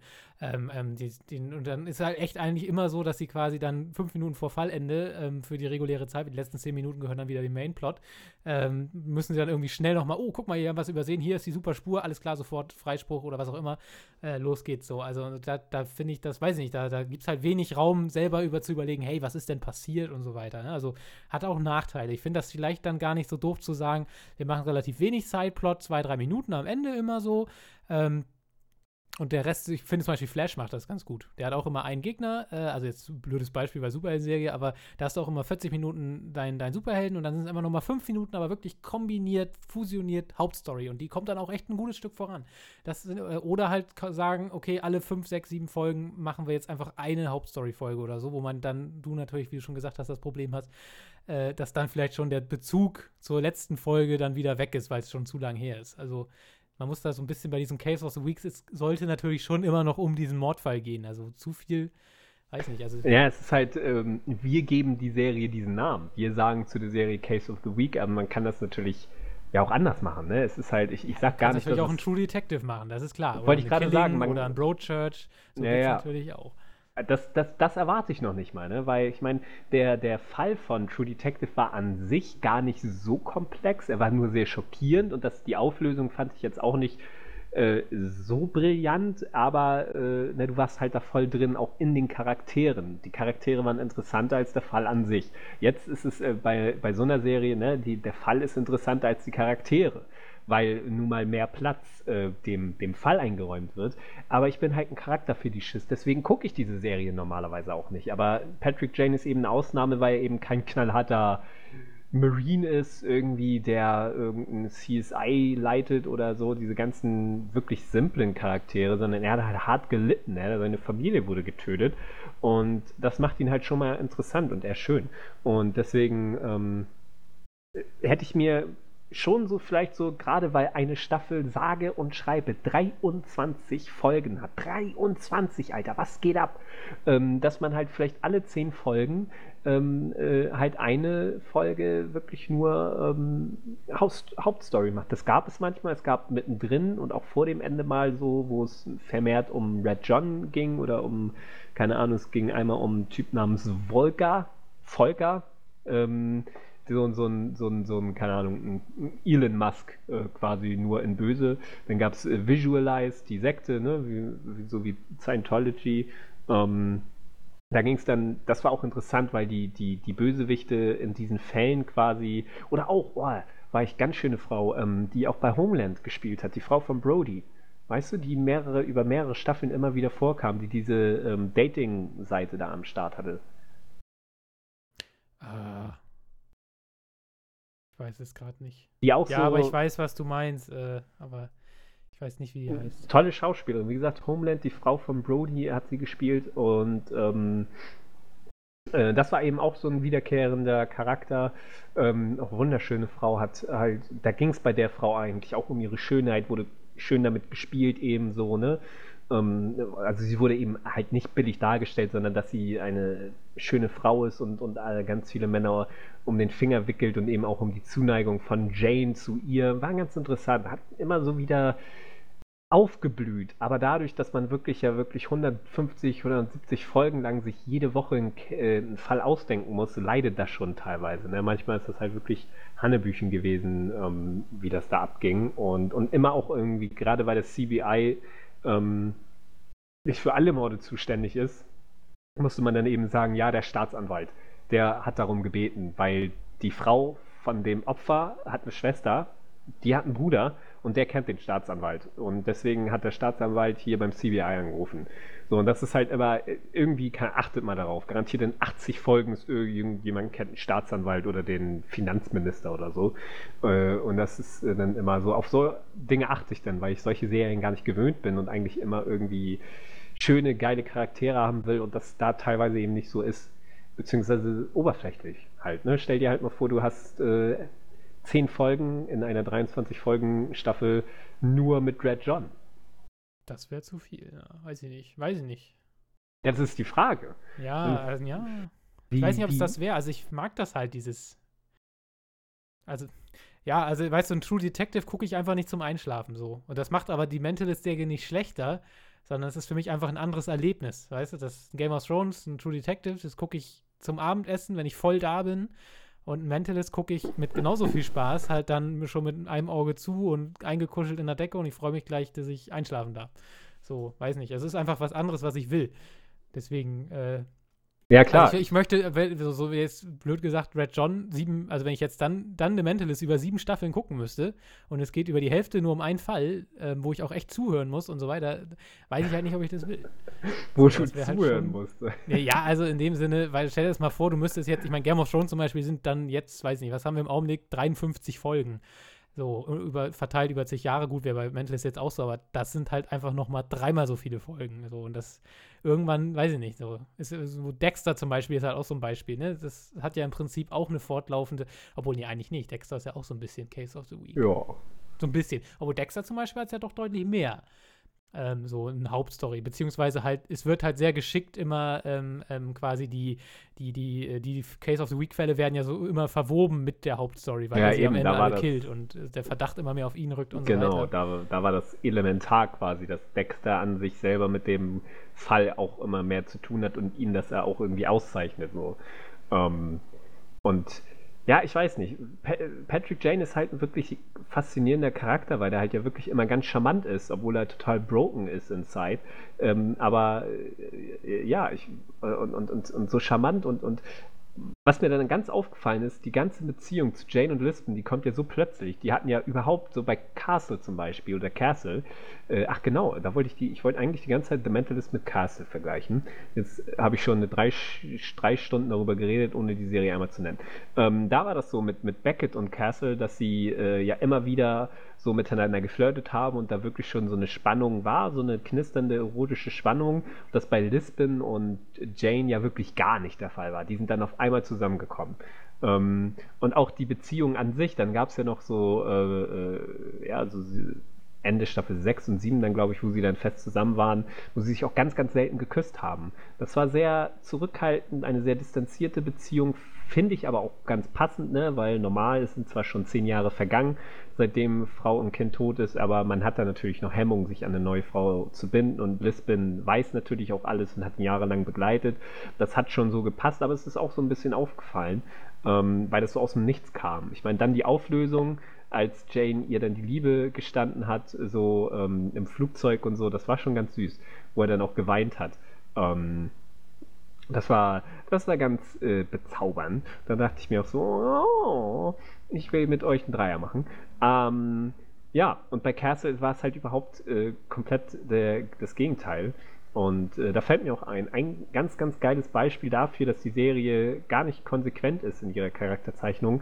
Jane hatte einen Unfall oder wurde auf den Kopf geschlagen und hat dann sein Gedächtnis verloren und wusste nicht, er wusste überhaupt nicht, dass er verheiratet war und wusste demzufolge auch nicht, dass seine Tochter und seine Frau gestorben ist. Und dann führt Lisbon ihn am Ende der Folge zu ihm nach Hause. Er hat eben sein Haus, eine geile Villa, ist quasi leer und es steht nur noch eine Matratze da und der Smiley von Red John, den hat er nie weggemacht. Quasi als Erinnerung daran, ich finde den Ficker irgendwann. Und da hat er dann die ersten Staffeln dann immer geschlafen. Und Lisbon führt ihn dann dahin und dann sieht er diesen Smiley und dann fällt ihm das alles wieder ein und man sieht dann nur so seinen Rücken in der Aufnahme und er fängt dann so an, so zu zittern und zu krampfen und so weiter. Und dann dachte ich mir, Digga, haltet doch jetzt mal drauf. Nee, dann war Abblende, fertig, Folge vorbei. Wo ich mir denke, oh, zeig doch jetzt mal, wie er derbe zusammenbricht, Alter. Lasst ihn mal wirklich auf die Knie fallen und richtig derbe losheulen, damit wir auch mal sehen, okay, der Typ ist nicht immer nur happy so. Das fand ich richtig schade, da habe ich mich richtig geärgert. So, weil da hat er gemerkt, okay, ey, der Typ hat meine Familie getötet. Und dann, ja, es ist halt eben so eine seichte Unterhaltung gewesen. Und garantiert sehr viele andere Menschen haben die auch zum Einschlafen oder irgendwie nach der Arbeit geguckt, wenn kein Bock mehr auf ernsthaften Unterhaltungen irgendwie, weil sie Trump-Wähler sind und sowieso nicht wissen, wie man sich weiterbildet. Dann kann man sowas natürlich immer geil gucken, anstatt irgendwie Breaking Bad oder so, wo es halt wirklich darum geht, Details aus den Folgen davor zu kennen. Aber ja, ich weiß auch nicht. Es ist, ne? Irgendwie, ne? Ja, ich weiß, ich bin mir halt echt nicht sicher, ob ich das wirklich bräuchte oder möchte. Also ich finde es eigentlich okay, wenn ich da mit einem guten Gefühl rausgehe. Zum Beispiel, wenn es da nicht so ist, wie weil Red John einen krassen Jumpscare einfach mir in die Fresse haut, dann bin ich halt völlig fertig und weil meine Sehgewohnheit ja völlig gestört wurde.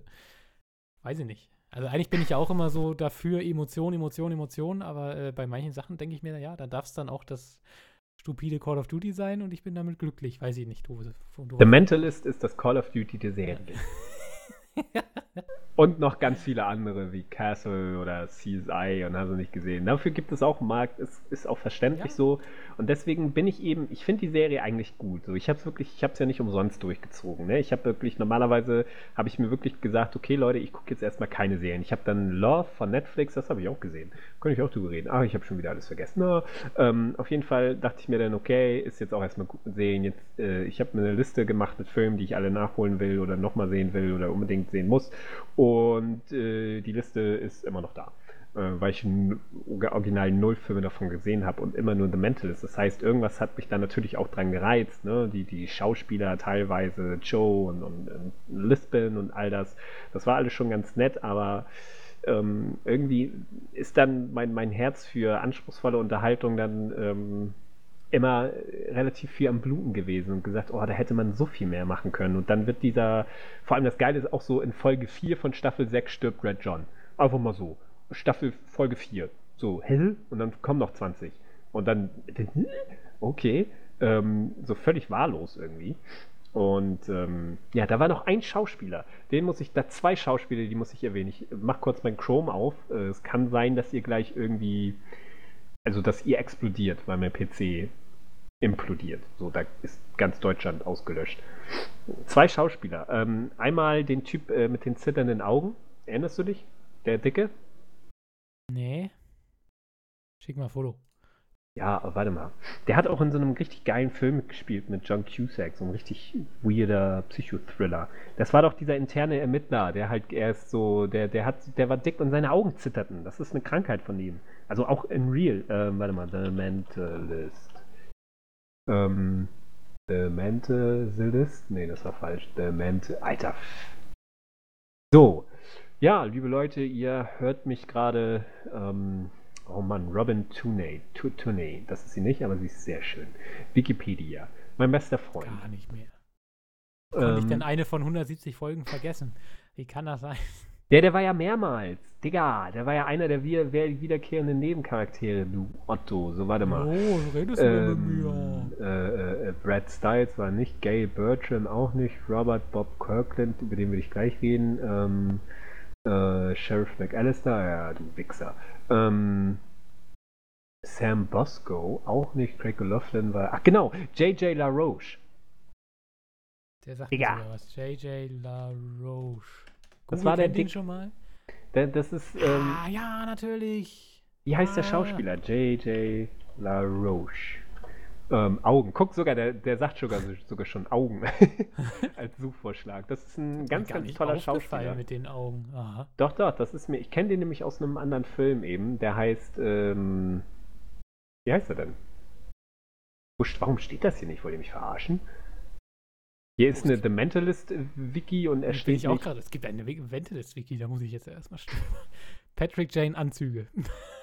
Ja. Warte mal. Spoilern hier schon auf der Hauptseite, das gibt's ja wohl nicht. Ja, Leute, ganz ehrlich, wenn ihr in Wikipedia über The Mentalist macht und es nicht gebacken bekommt, hier. Pruitt Taylor Vince. Heißt, das ist ein Link. Warum ist das ein Link? Ich will hier keinen Link, ich will den Namen kopieren, Google. So, Pruitt Taylor Vince heißt er und der hat eine Augenkrankheit. Das heißt, er hat Augenzittern, das heißt Nystagmus. Und der Konstantin zum Beispiel, Leute, Alter, come on. Konstantin. Das war einer, der wo das auch mit eingearbeitet wurde. Dieser alkoholabhängige Typ, der relativ schnell getötet wird. Boah, nee, das ist mir nicht. Und Identität hieß der Film, wo ich ihn damals dann auch gesehen habe. Da ist er doch der Mörder, oder? Am Ende ja, genau. Ja, mit John Cusack und so, Ray Liotta und Amanda Peet und so weiter. Geiler Film. John Hawkes auch sogar. Da war er auch am Start, da habe ich ihn das erste Mal gesehen, deswegen war ich sehr, sehr überrascht. Und er ist halt ein relativ kräftiger Typ so und eben dieses Augenzittern. Das war wirklich, die sind auch nie drauf eingegangen, man hat es aber immer gesehen. Ne? Gerade Google hat mir auch gerade eben vorgeschlagen bei den Namen Augen. Und den fand ich ganz interessant, weil er ja sehr eigen gespielt hat. Das war ganz nett. Er war eben auch teilweise interner Ermittler und eigentlich ziemlich böse am Anfang Jane gegenüber. Dann wurde er wieder ein bisschen cooler und dann wurden sie sogar Freunde. Weil er dann auch was Ähnliches gemacht hat wie Jane. Er hatte auch mal jemanden getötet und so weiter.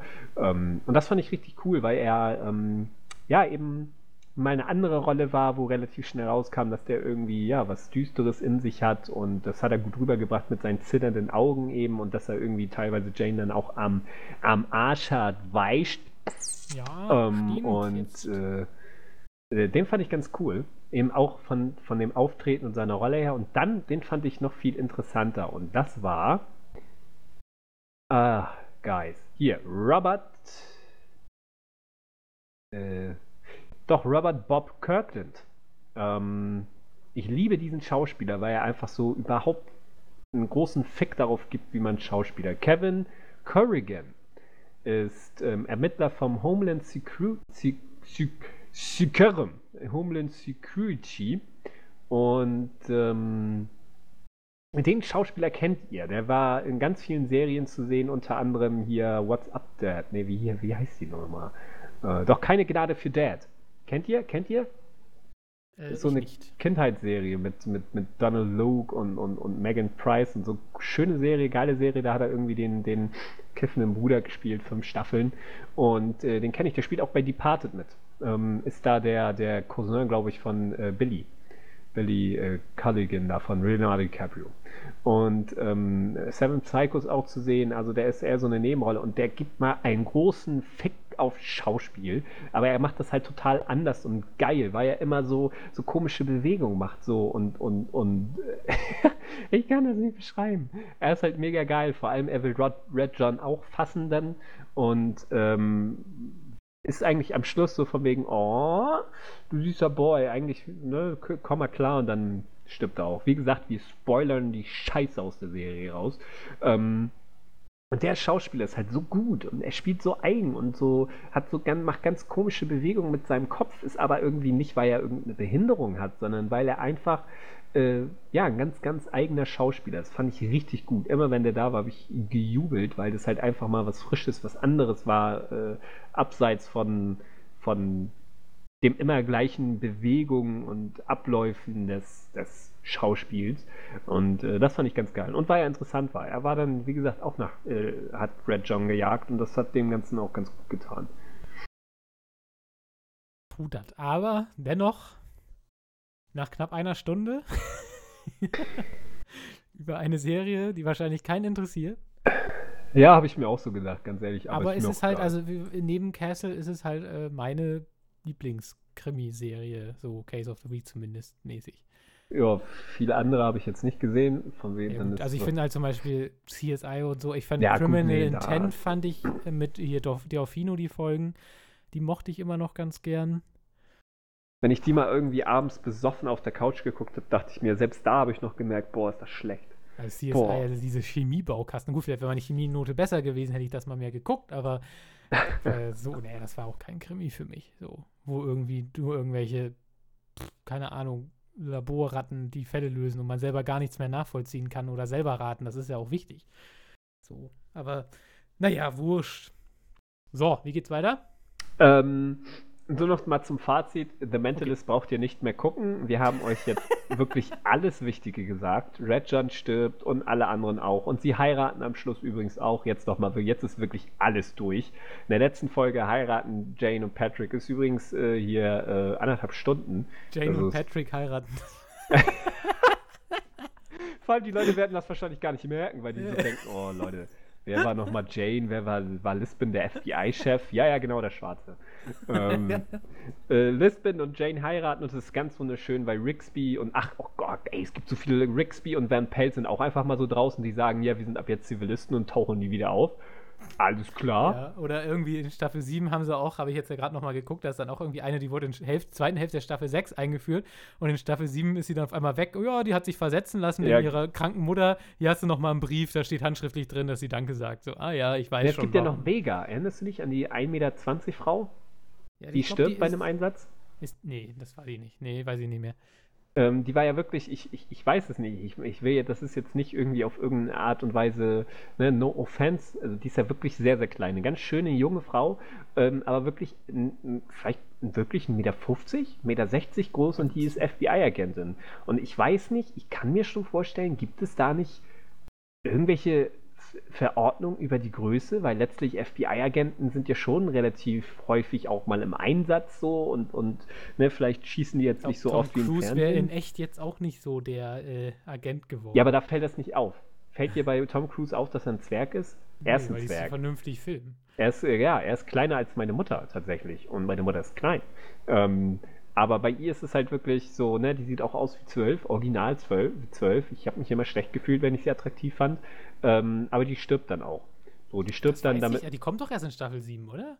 Ach doch, ich sehe gerade ein Foto. Tatsächlich, die Staffel, habe ich alles verdrängt. Doch, in Joes Arm stirbt sie. Ja, ich sehe das Foto hier gerade. Ich glaube, ich muss die 7. Staffel nochmal gucken. Da scheint ja doch was passiert zu sein. Ja, vor allem, wenn die beim FBI sind, ist es ganz schön eigentlich, weil die sich wirklich mit anfreunden. Mit Abbott ist halt ein geiler Hund. Also ein richtig geiler Hund. Dem würde ich auch schon mal so einen Knochen hinwerfen. Ist halt ein richtig schöner Hund. Toller Hund und harter Hund. Und die sind dann richtig Freunde. Und dann am Ende heiraten sie und Rixby und Van Pelt sind da und dann ist sie, genau, jetzt der größte Spoiler, sie wird schwanger. Jetzt müsst ihr guckt diese Serie nicht, aber guckt sie doch. Guckt sie nicht. Ich meine, sie ist scheiße. Aber sie ist gut. Ihr habt immer noch den schönsten Mann der Welt da stehen. Genau. Christian. Ich bin so einfach, ne. Obwohl jetzt nach dem Christian, also glaubst du, dass Christian mit deiner, von wegen Freundin und so, klar, also jetzt den Schein wahren und so, aber das nehme ich ihm doch nicht ab, seine Sexualität. Das ist ja wohl. Nee, ich glaube auch, Christian ist wirklich homosexuell, was ja, ne, nicht schlimm ist. Soll er. Wir sind, glaube ich, alle. Wäre schlimm, wenn nicht. Ja. Verschwendung. Ja, aber das hatte Christian ja, ich weiß auch, aua, ich habe ihn auch ewig nicht in einem Song gesehen. Ich glaube, der ist halt nur am Schnackseln mit seiner Freundin. Ich wünsche ihm das von Herzen. Soll er ihr die Seele aus dem Leib streicheln? Finde ich ja schön. Aber ich habe ihn ewig nicht gesehen. Damals ja auch zu aktiven Tinder-Zeiten. Was? Oh mein Gott, oh Alter, das ist ja wohl ein legendärer Versprecher. Ich habe gerade auf meinem Handy gesehen, dass da was bei Tinder geht, deswegen. Scheiße, das gehört. Okay, die App besorge ich mir sofort. So leicht lässt sich das ficken, ey. Oh mein Gott, wie Christian. Zu aktiven Podcast-Zeiten habe ich ihn ja ganz oft in dem Song gesehen. Halt so wirklich zufällig, Alter. So zweimal in der Woche irgendwie 3 Stunden lang im Teamspeak gehangen und dann sieht man sich noch auf der Straße. Jetzt gar nicht mehr. Ich habe ihn ewig nicht gesehen. Was schade ist. Ich würde ihm gerne mal einen Kuss auf die Eiche geben. Ich habe mal wieder Bock auf eine Reunion. Und musst du aber verstehen, ich meine, wenn du ihn siehst, dann wahrscheinlich mit seiner Freundin, hat er natürlich gleich verständnisvolle Angst, dass sie nicht mehr seine Freundin sein wird und dann in deinen Armen liegt. Ist ja. Oh ja, ich kann ihn ja mal zu mir einladen und sagen, hier, Christian, wir nehmen Podcast hier zusammen auf mit den anderen, also wir teilen uns dann mein schäbiges Mikro, wird uns wahrscheinlich niemand verstehen, aber du kannst gerne deine Freundin mitbringen. Ich meine, ihr beide hattet ja schon mal ein Candlelight-Dinner auf eine gewisse Art und Weise. Ja, bei McDonald's. Nee, bei irgendeinem Video. Ja, da haben wir, stimmt. Ich weiß gar nicht mehr, was das war. Hier, Cute Boys spielen Sexy Games. Irgend so ein Horrorspiel. Hier, Slender war. Okay. Tatsächlich, ja genau, da war eine. Obwohl, genau, nehmen wir gut, Jannick als Filmexperte, im Moment mal im Film haben die ja auch immer nur ein Feuerzeug und leuchten damit alles aus. Das muss ja wohl auch so funktionieren. Vor allem, das wurde ja nie veröffentlicht. Vor allem, da haben wir das erste Mal aufgenommen, Slender gespielt und ich bin ja die größte Pussy, was Horrorspiele angeht. Bei Horrorfilmen nicht so, aber bei Horrorspielen, ne, Interaktivität und so.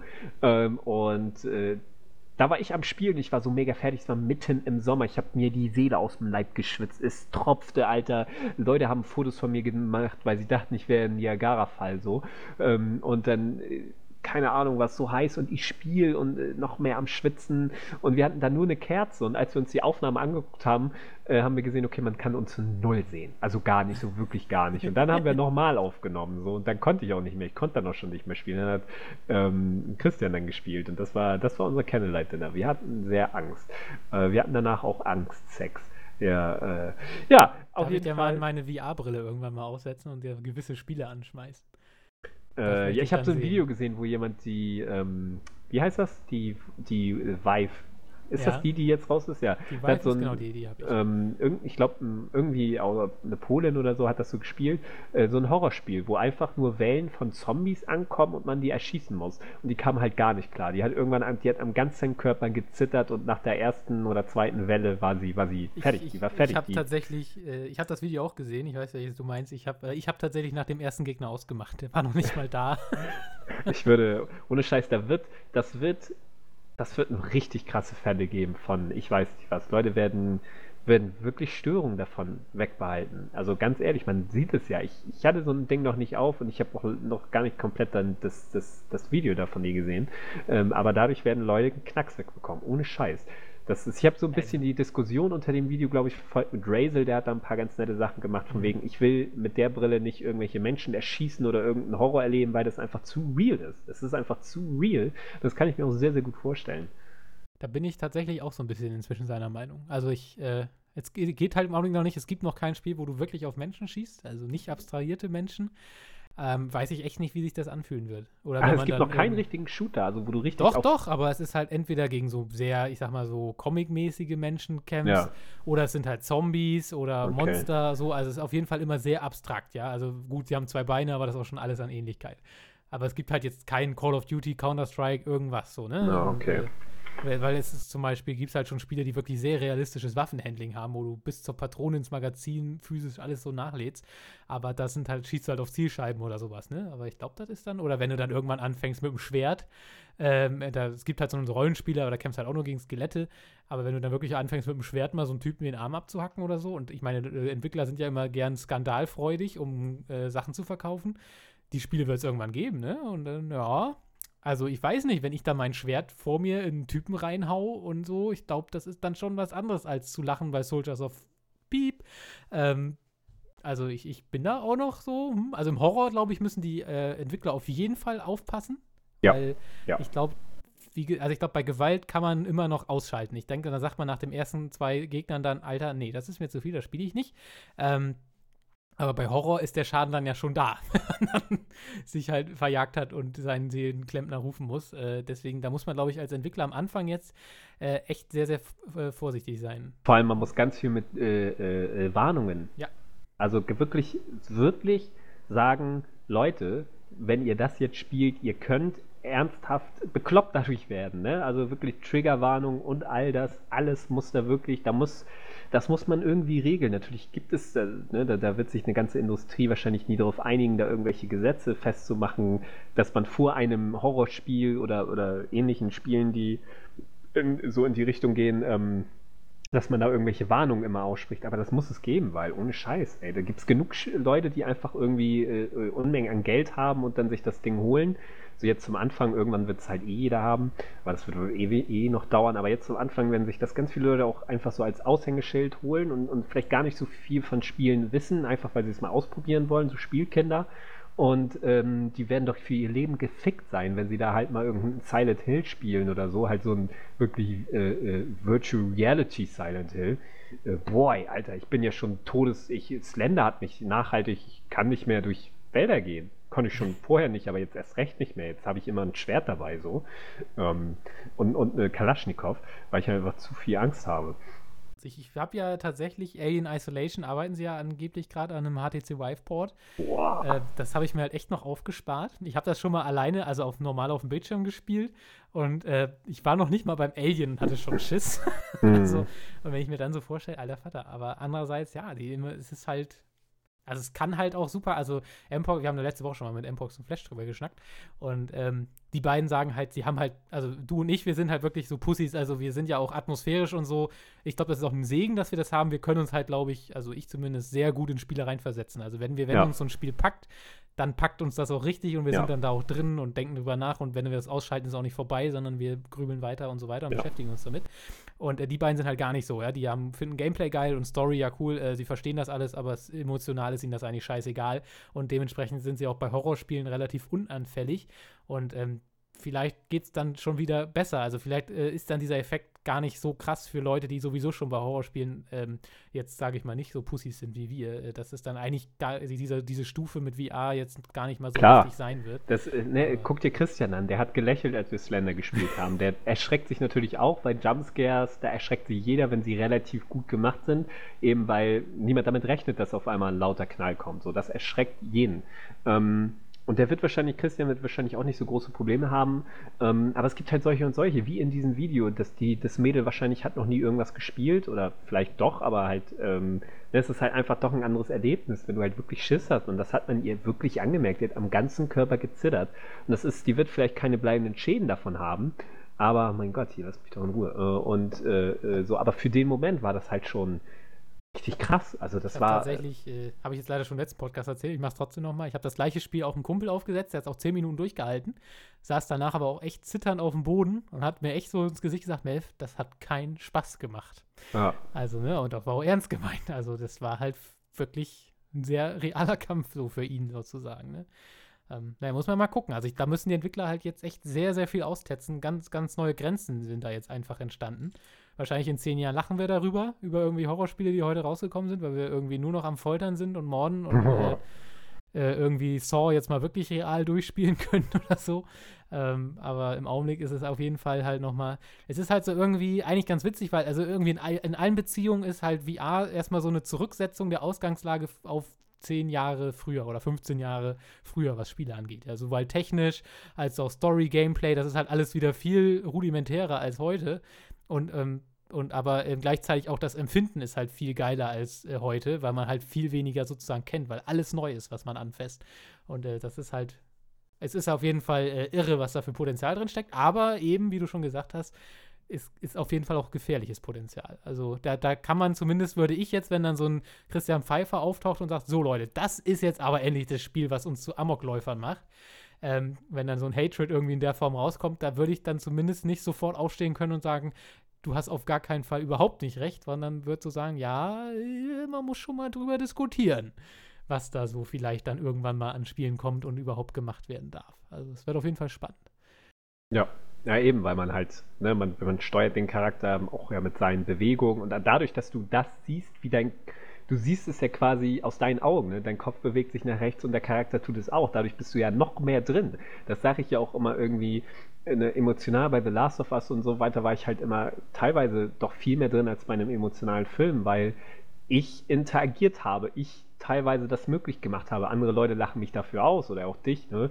Und sagen, was seid ihr denn für Mem? Aber ich habe dann irgendwie gewisse Dinge als der Charakter gemacht und ich war in dem Moment der Charakter, weil ich letztlich die Pistole gedrückt habe, aber letztlich gucke ich ja doch immer nur irgendwie über die Schulter und bin es nicht wirklich. Da ist noch eine gewisse Grenze, die mich jetzt aber schon wahnsinnig macht. So. Und wenn ich mir dann vorstelle, ich habe diese Brille auf und habe das Gefühl, komplett drin zu sein, bin abgeschottet von der Welt und sehe nicht mehr mein Sofa oder meine Wände oder meine Wohnung, sondern nur dieses Spiel und steuere diesen Charakter mit all meinen Bewegungen. Jesus, da bin ich durch. Kann mich nicht einliefern, dann sabber ich irgendwo in einer weißen Zelle und dann geht das los. Keine Ahnung. Oder du sagst, Alter, virtuelle Welt ist ab jetzt 10-mal geiler als reale Welt und ich hau jetzt ab. Ja, ich meine, ich habe zu gern Sex, als dass ich abhauen würde. Deswegen. Das ist doch irgendwann kein Problem mehr. Du kannst ja dann ja auch wirklich mal endlich die Rumänin, die für einen Big Mac macht, holen, weil du siehst sie ja dann nicht mehr. So, alles super. Oh Gott, ja, ich meine, ja gut, ne? Es gibt ja schon Virtual Reality, Sex-Spielzeug und so weiter. Gibt es schon zumindest irgendwie Videos, wo das so, die ich nicht gesehen habe. Ja, aber so, ich meine, jetzt hast du Taschenmuschis, ne? Wenn du dann halt den Porno guckst und dir so eine Taschenmuschi aufsetzt, irgendwie auf die Faust, so. Ich weiß nicht, wofür die gut sind, die Dinger. Und dann, ne? Ich weiß ja auch nicht. Keine Ahnung, bis ich mir so ein Ding kaufe, kosten die 20 Euro bei Lidl, so. Deswegen, ich habe noch nicht mal eine PS4, ey. Kannst kein Uncharted spielen? Nee, tatsächlich habe ich auch überhaupt gar keinen Turn gerade auf Uncharted 4, weil ich Uncharted 1, 2 und 3 gespielt habe und irgendwie so null Bock drauf habe, weil die Spiele halt zwar alle total geil sind, aber auch irgendwie total ähnlich und ich sowas jetzt nicht nochmal brauche. Das waren Aber 3 auch nicht, dass perfekte Spiele. sagst du nicht so nach The Last of Us, ich muss jetzt sofort Naughty Dog wieder spielen, egal was sie machen? Nee, ich würde gern Last of Us 2 haben, was ja auch so ge-Easter-Eggt wird in Uncharted 4. Bei Uncharted. Das weiß ich noch nicht, das muss ich mal googeln. Aber okay, ich bin aber noch nicht durch. Ja, es sind halt, ne, das ist, ich meine, es ist ja klar, dass die an der Last of Us arbeiten. Das war so ein Übererfolg. Also finanziell ist Uncharted vielleicht geiler, so, aber halt, ne, auch von dem ganzen Prestige. Und da ist Last of Us einfach, ne, Uncharted ist halt Indiana Jones, die Filme kenne ich kenne Uncharted, ich habe 3 Teile gespielt, die immer bombastischer und immer größer wurden und halt auch immer besser, so, Teil 3 ist schon, ja, obwohl Teil 2, ach, ich weiß auch nicht, so Teil 2 und 3 sind schon so auf einer Wellenlänge, aber die sind schon richtig geil und halt wirklich tolle, sympathische Charaktere, aber auch alles sehr, sehr seicht.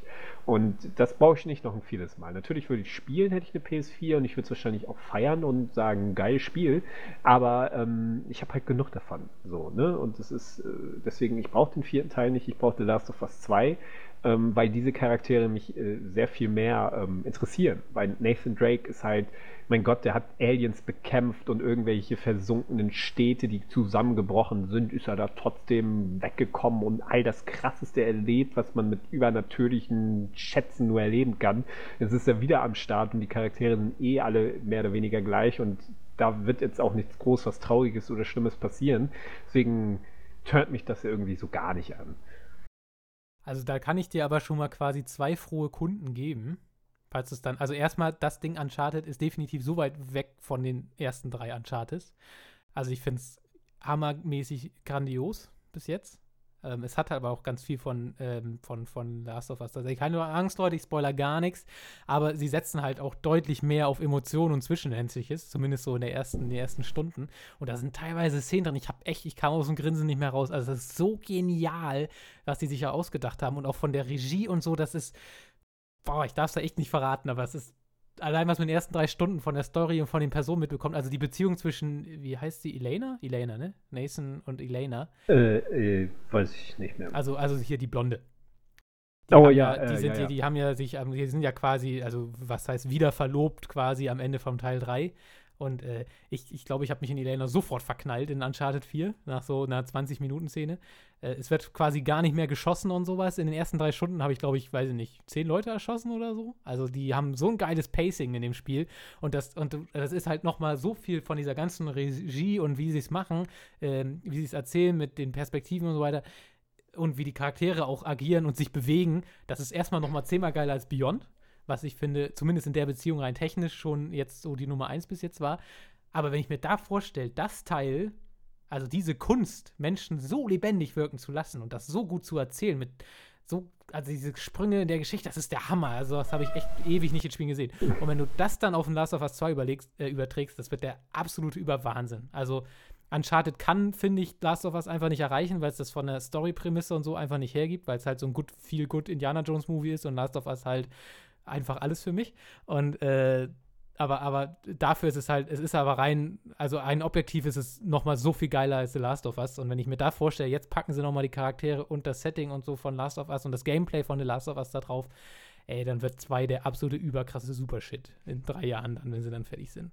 Also ja, aber genau das ist das Problem, dass es halt einfach so viel gut seicht ist. Ich meine, Nathan Drake ist ein cooler Hund, so, aber irgendwann, ich meine, das wird alles wieder, ich glaube das auch, dass auch die Grafik, da habe ich schon was gesehen, ne, in den Videos und so, und das sieht alles bombastisch aus, so, und das war es ja schon immer, also alle Teile waren immer auf der Höhe ihrer Zeit technisch, das war alles schon geil, aber ja.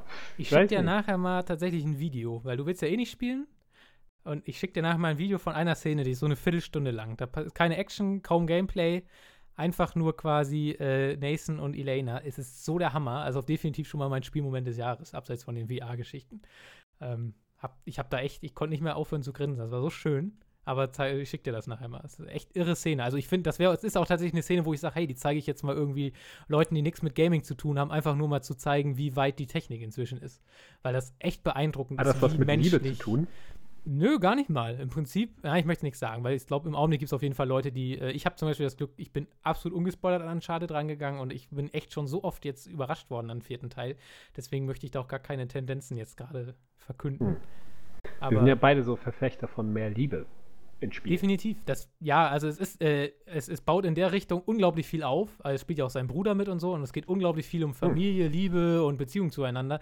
Es ist nur leider, ich bin jetzt so in der Mitte ungefähr und da wird es gerade so ein bisschen fallen gelassen. Allerdings ist die Story bietet in der Beziehung noch unglaublich viel Potenzial, dass es das noch wieder zurückkommt. Und ich freue mich da einfach riesig drauf. Deswegen, ich habe mich vorhin, also eigentlich wollten wir heute Donnerstag aufnehmen, heute ist Mittwoch und dann hast du ja geschrieben, ich kann jetzt heute doch und ich habe mich echt geärgert, weil ich war quasi schon so am PS4-Startknopf drücken, als du das geschrieben hast. Und dann war ich so, okay, dann hast du auch keinen Stress mit der News schreiben, wenn das dann heute schon ist und so, ja gut, dann, aber jetzt denke ich so, und jetzt kannst du heute nicht mehr spielen und morgen musst du wieder arbeiten und aber bis zum Wochenende werde ich es endlich durchspielen und ich glaube, ich werde es auch direkt nochmal durchspielen, dann auf Englisch und so weiter. Also, Hammer. Bis jetzt echt absolut Hammer. Aber das kann ich schon mal anteasern. Nächste Woche großer Uncharted-Podcast mit Rasil, Mpox, vielleicht Jens, wenn das dann durchgespielt hat. Dann machen wir dann nur Uncharted. Deswegen muss das für heute erstmal noch reichen. Und ich bin nicht am Start, weil ich nicht mehr spiele. Ja. Hier war eine Frage noch. Ist Chloe dabei? Chloe war die Südländerin da? Die Schwarzhaarige. Sie ist so wunderschön. Oh mein Gott, ich will... Genau. Also es gibt eine Schwarzhaarige, aber es ist eine andere. Also zumindest bis jetzt habe ich sie noch nicht, aber ich bin ja auch erst halb durch. Ich weiß gar nicht mehr, was bei Uncharted 3 ist sie irgendwie weggegangen oder so, ich weiß nicht mehr. Nee, Uncharted 3 wird sie einfach, irgendwann verschwindet sie einfach. Uncharted 3 habe ich vor Release tatsächlich nochmal durchgespielt, das ist so dumm von der Story, das ist echt unfassbar. Also, das ist zum Beispiel mal als Beispiel, da komme ich dann übrigens gleich auch nochmal zu meiner Frage, die ich dir stellen wollte. In Uncharted 3 gibt es dieses Level, wo man dann irgendwann als Nathan Drake auf dem Schiffsfriedhof ist und später auf diesem Kreuzfahrtschiff, wenn du dich erinnerst. Und dieses Kreuzfahrtschiff ist ja so das Highlight des Spiels, eine irre geile Mission, auch heute noch, ist der Hammer. Weil es ist quasi im Sturm und dieses riesige Schiff geht unter und dann ist das auf der Seite und man klettert irgendwie vertikal durch dieses Schiff durch und so, hammergeil. Aber ich habe da erst gecheckt, wie dumm das eigentlich in die Story eingewoben ist, weil es ist wirklich original so. Nathan Drake ist in Jemen und wird dann entführt. Und dann ist da halt so ein Typ, der ihn irgendwie foltern will, dieser Piratenkapitän auf diesem Schiffsfriedhof und der soll ihm halt irgendwas verraten und dann macht er das aber nicht, bricht aus, tötet 800 Piraten, kommt auf dieses Kreuzfahrtschiff, das Kreuzfahrtschiff geht unter, er überlebt als einziger, fällt halt in die Fluten auf irgendwie so Schüttgut, wird am Strand angespielt und jetzt kommt der Witz, in der gleichen Stadt, wo er entführt wurde und ist dann einfach genau da, wo er vor der Entführung war, auch vom Storystand genau da, bevor er entführt wurde. Es ist nichts passiert in der Zwischenzeit. Wo ich so denke, alter Vater, das ist echt mal, also ja, wir haben wirklich so der Story-Gedankengang, wir haben hier diesen Set-Piece, wir wollen unbedingt dieses Level machen und der Storywriter steht da, ja, aber Leute, wir sind doch schon in Jemen und die Story geht auch in Jemen weiter. Wie soll ich denn jetzt noch eine Kreuzfahrt da einbauen? Ja, mach mal, du kriegst das schon hin.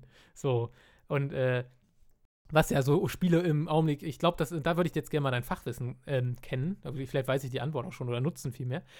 Es ist, glaube ich, schon so bei Spielen immer noch, denke ich, dass es doch so ist, dass quasi Entwickler dahergehen, sagen, ich habe das Setting und ich habe das Gameplay, wir bauen jetzt tolle Feature ein und so weiter und irgendwann später holen sie erst den Storywriter dazu, oder? Kann das sein?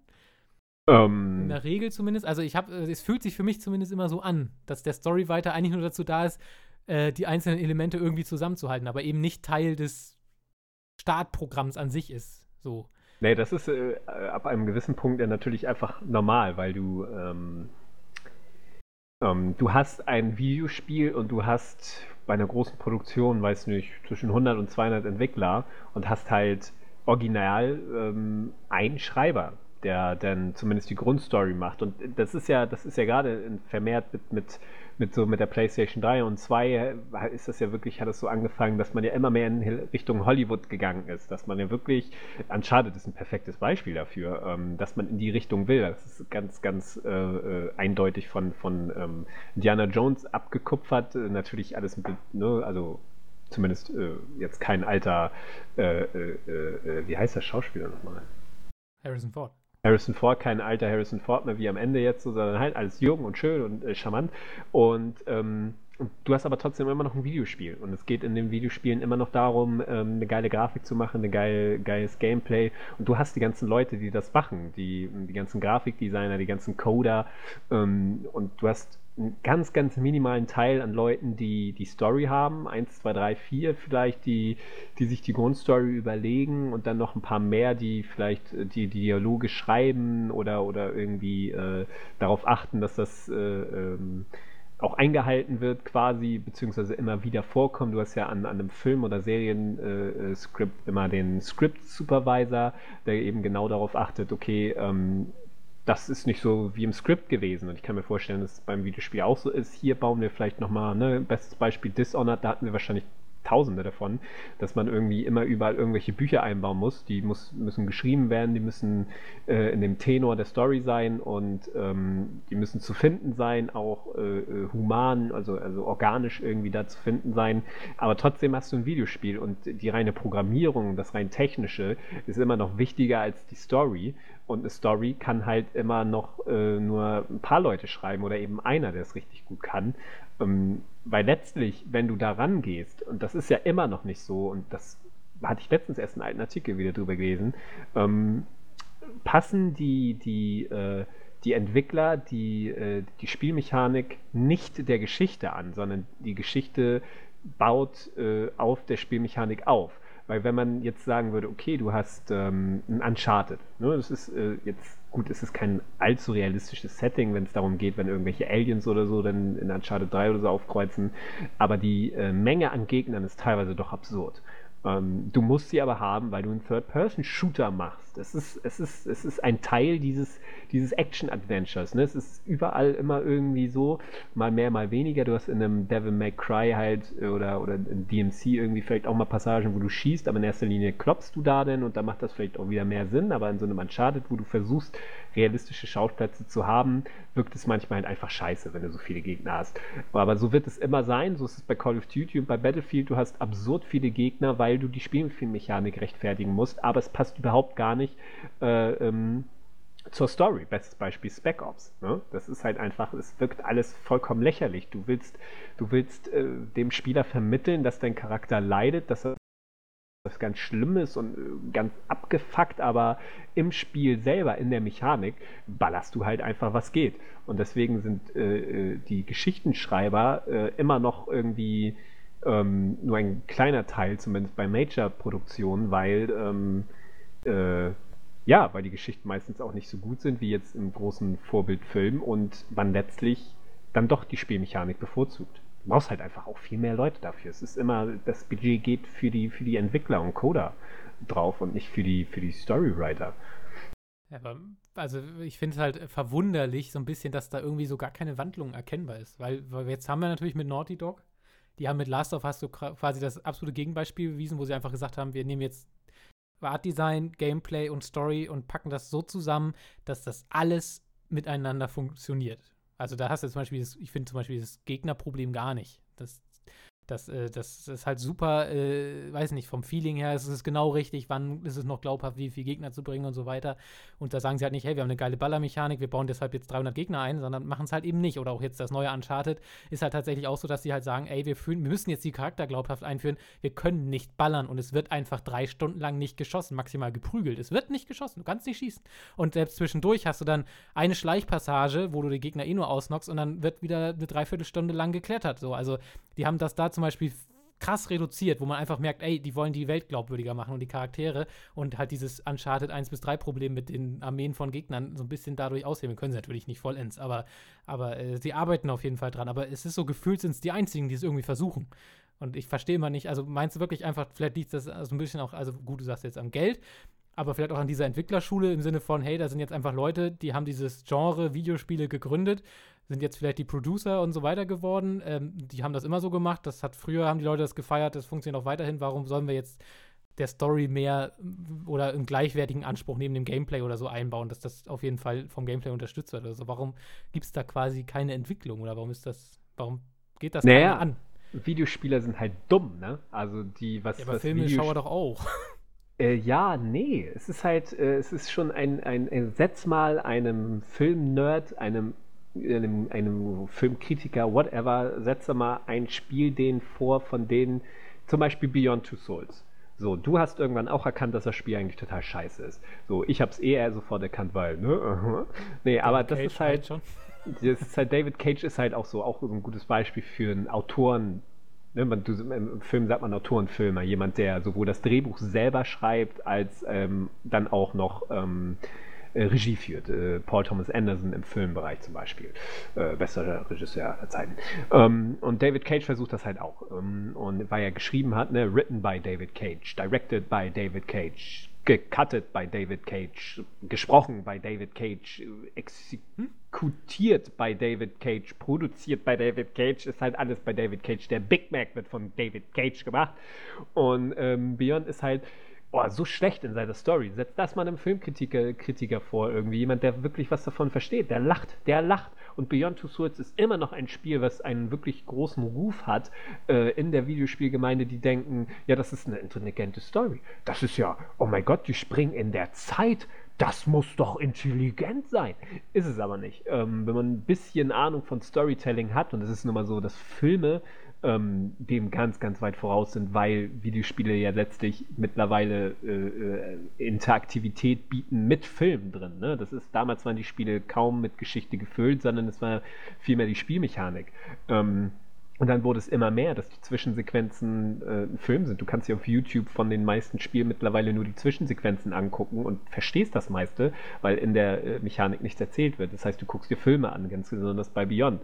So, und viele Videospieler haben keine Ahnung von guten Geschichten, weil sie keine guten Geschichten kennen. Das ist nun mal so. So war ich auch mal. Ich dachte von Spielen damals, das ist ja eine tolle Story, bis ich dann irgendwie Filme für mich entdeckt habe und 30 am Tag gesehen habe und gemerkt habe, oh boy, Jesus, das ist alles nicht so geil gewesen. Und es gibt viele Spiele, wo man denkt, das ist ja eine nette Story gewesen, aber letztlich gar nicht so geil inszeniert wurde.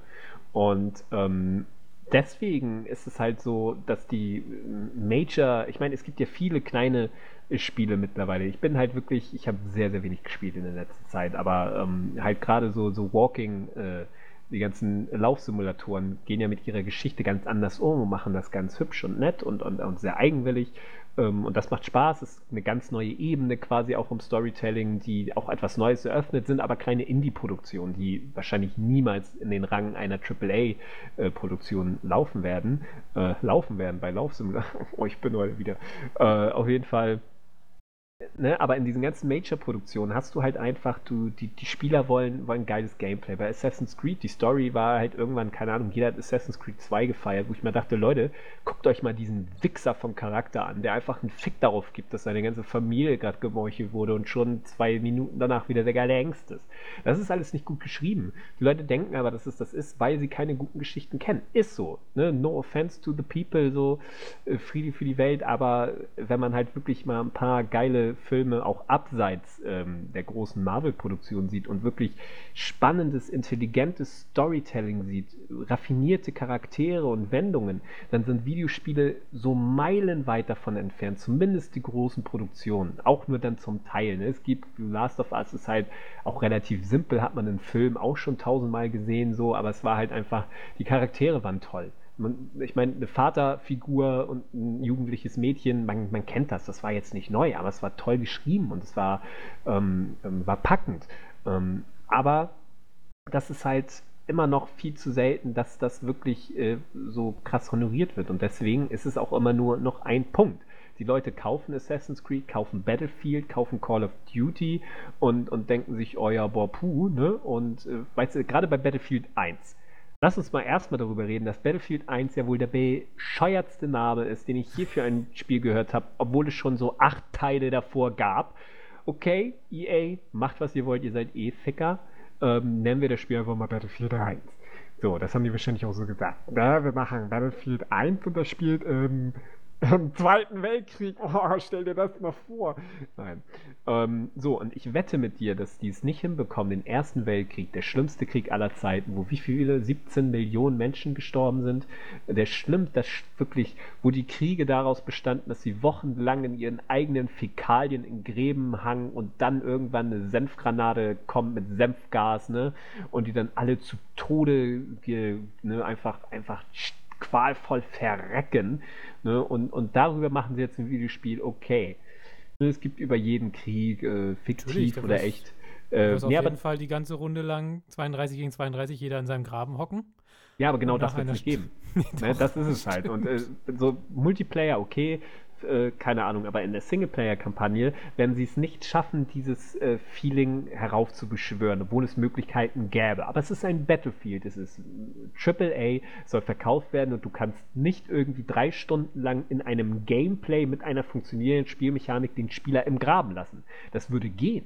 Natürlich würde es gehen. Wenn ein This War of Mine funktioniert oder ein Valiant Hearts oder so, dann geht das auch in einem Battlefield. Aber die wollen es nicht, weil es keiner will, beziehungsweise die wenigsten. Die wollen ballern. Und das heißt, der Erste Weltkrieg wird im Battlefield 1 halt einfach eine Schießbude, obwohl es nicht so war. Die haben ja auch gesagt, wir wollen keinen Realismus, wir wollen keine Dokumentation, wir wollen Unterhaltung.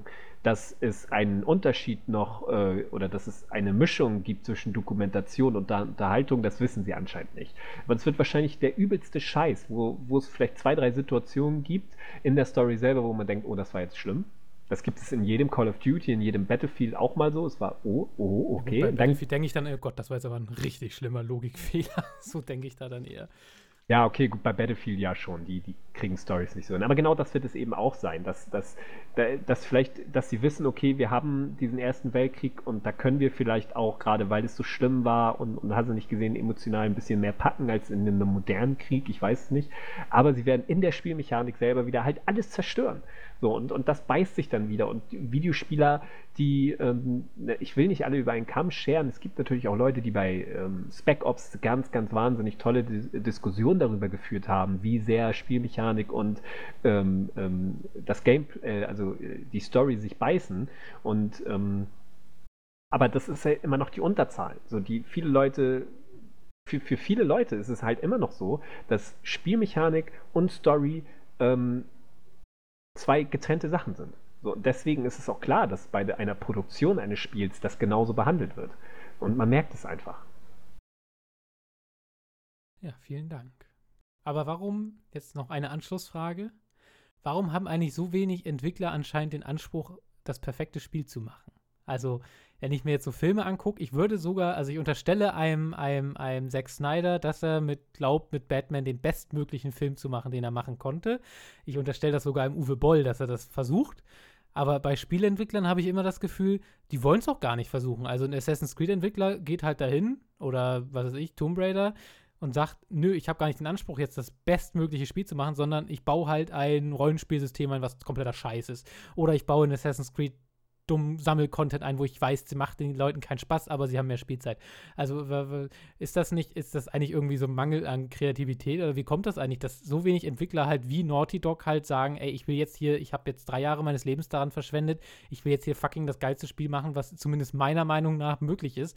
Und aber inzwischen kommt mir das irgendwie alles nur noch, weiß ich nicht, es wirkt halt alles so, ja, wir kriegen halt die Marktstatistiken und wir entwickeln das und dann sind wir auch damit zufrieden. Also ich höre ja auch von Entwicklern gar nicht so nach außen hin, warum mache ich eigentlich immer noch dieses Assassin's Creed? Ich bringe mich hier noch um, weil ich so kreativlos arbeiten muss. Sind das alles nur noch Auftragsarbeiter in der Branche oder wo ist das hin? Ja, ganz ehrlich, genau, ich weiß es auch nicht so, aber es ist halt, das Ding ist, dass ja, ich weiß es nicht. Es ist natürlich so, dass du bei einem Film sind die Rollen eher verteilt. Also man muss natürlich auch sagen, bei Spielen, es gibt viele geile Spiele mit einer klugen Story, so, ne? Nicht, dass ihr das falsch versteht und mich dann hatet, aber es gibt die meisten sind, das muss man auch sagen, Indie-Spiele, die wirklich eine intelligente Story finden. Ich fand This War of Mine halt wirklich zynisch und richtig dreckig, aber es hat interessante Ansätze geboten. Valiant Hearts zum Beispiel, unfassbar gutes Spiel, wirklich ganz, ganz, ganz, ganz toll und wunderschön und wirklich sehr, sehr respektvoll, Alter, hast du zu laut, sehr respektvoll mit dem Ersten Weltkrieg umgegangen, hat sehr viel gelehrt, aber nicht belehrt. Wunderbares, schönes, großes Meisterwerk. So, und es gibt viele andere kleine Indie-Spiele auch und auch mal ein paar Major-Produktionen, die das machen. Aber bei einem Film hast du halt wenige Leute, die das Kreative bestimmen. Jetzt nicht bei Marvel, wo es halt einen Paul oder Kevin Feige oder so wie er heißt, gibt, der da schon mal kreativ reingreift und ein Edgar Wright zum Beispiel sagt, okay Leute, ich verlasse Ant-Man, macht was ihr wollt, oder ein Joseph Gordon-Levitt, der bei Sandman sagt, okay, ne, 2 verschiedene Visionen, tschüss. Du hast bei einem Film den Drehbuchautor und du hast den Regisseur. Dann hast du dein Budget und du hast ein Produktionsstudio und im besten Fall keine kreativen Einschnitte. Das heißt, du hast das Drehbuch. Der Drehbuchautor hat dann erstmal nichts mehr damit zu tun mit deinem Filmprojekt. Das heißt, du bist der Regisseur und du bestimmst, was geht. Du hast deinen Kameramann, der sehr, sehr, sehr viel dazu beiträgt. Du stimmst dich mit ihm ab. Das heißt, es gibt am Set halt erstmal ein Oberhaupt, das ist immer der Regisseur. Immer und in jedem Fall, wenn es normal läuft, quasi der Regisseur, der die kreative Richtung vorgibt. Du hast vielleicht noch Executive Producer, die nicht nur ihren Namen hergeben, sondern eben auch kreativ eingreifen, wie zum Beispiel True Detective Staffel 2, wo Matthew McConaughey und Woody Harrelson auch als Executive Producer dabei waren. Ne? Executive Producer, der einerseits so bewacht irgendwie so ein bisschen das ganze Projekt, gibt auch so ein bisschen den Namen her und schaut, dass das jetzt nicht so ganz anders wird. Aber letztlich sind sie jetzt halt kein so ein Typ wie ein Regisseur, der das wirklich inszeniert. Und am Filmset hast du den Regisseur, der guckt, okay, du machst das und du machst das. Du hast vielleicht noch Produzenten, die dabei sind, vielleicht auch den Autor, der dabei ist, der gewisse Dinge eben sagt, okay, vielleicht so und so. Du hast den Schauspieler an sich dann auch nochmal, mit dem du im kreativen Austausch bist, im besten Fall. Dann hast du einen Script-Supervisor, der halt penibel darauf achtet, dass alles beim Script so läuft, wie es laufen soll.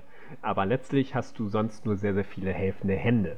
Aber es gibt immer nur eine Handvoll Personen, die kreative Richtung vorgehen. Bei einem Videospiel hast du das zwar auch. Du hast auch einen Executive Producer, du hast manchmal zumindest auch einen Director in den Credits stehen. Du hast so ein paar Personen, die sagen, in die Richtung soll es gehen. Aber das sind keine Filme.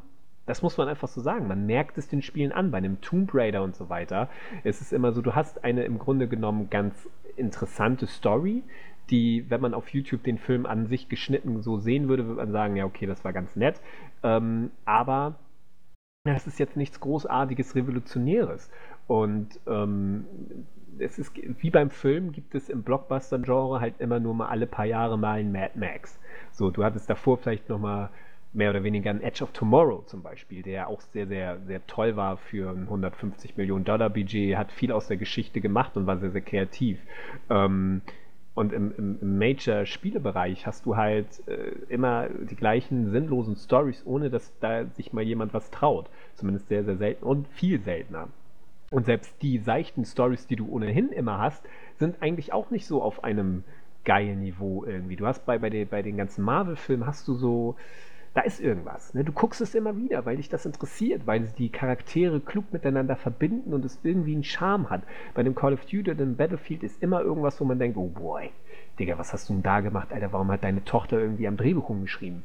Und das merkt man und deswegen denken die dann immer zuerst auch an die Spielmechanik. Das ist bei dem Assassin's Creed 4 war das, glaube ich, so, wo auch der Shitstorm am Start war, wo alle gesagt haben, okay, die Story ist ganz nett, aber hier, wenn irgendwo überall in der Welt irgendwelche Sachen blinken, irgendwelche Truhen aufgemacht werden und irgendeine Online-Verbindung angezeigt wird, dann ist das erstmal weg mit der Atmosphäre, weil dann die ganzen Statistiken kommen, was Spieler angeblich wollen. Ne, Rollenspielsystem hast du in jedem dreckigen Action-Adventure, in jedem Scheißspiel mittlerweile, weil es angeblich irgendwer mal irgendwie gesagt hat, dass das die Spieler wollen, obwohl sie es gar nicht wollen. Und dann kritisieren sie das und sagen, nee, wir wollen das eigentlich nicht, und dann machen sie es trotzdem. Vielleicht nur in etwas entschlackter Form, aber so ist das. Das ist halt alles halt ein sehr kapitalisiertes Geschäft bei den Videospielen, bei den Filmen allerdings auch. Aber da hast du kluge Leute. Du hast einen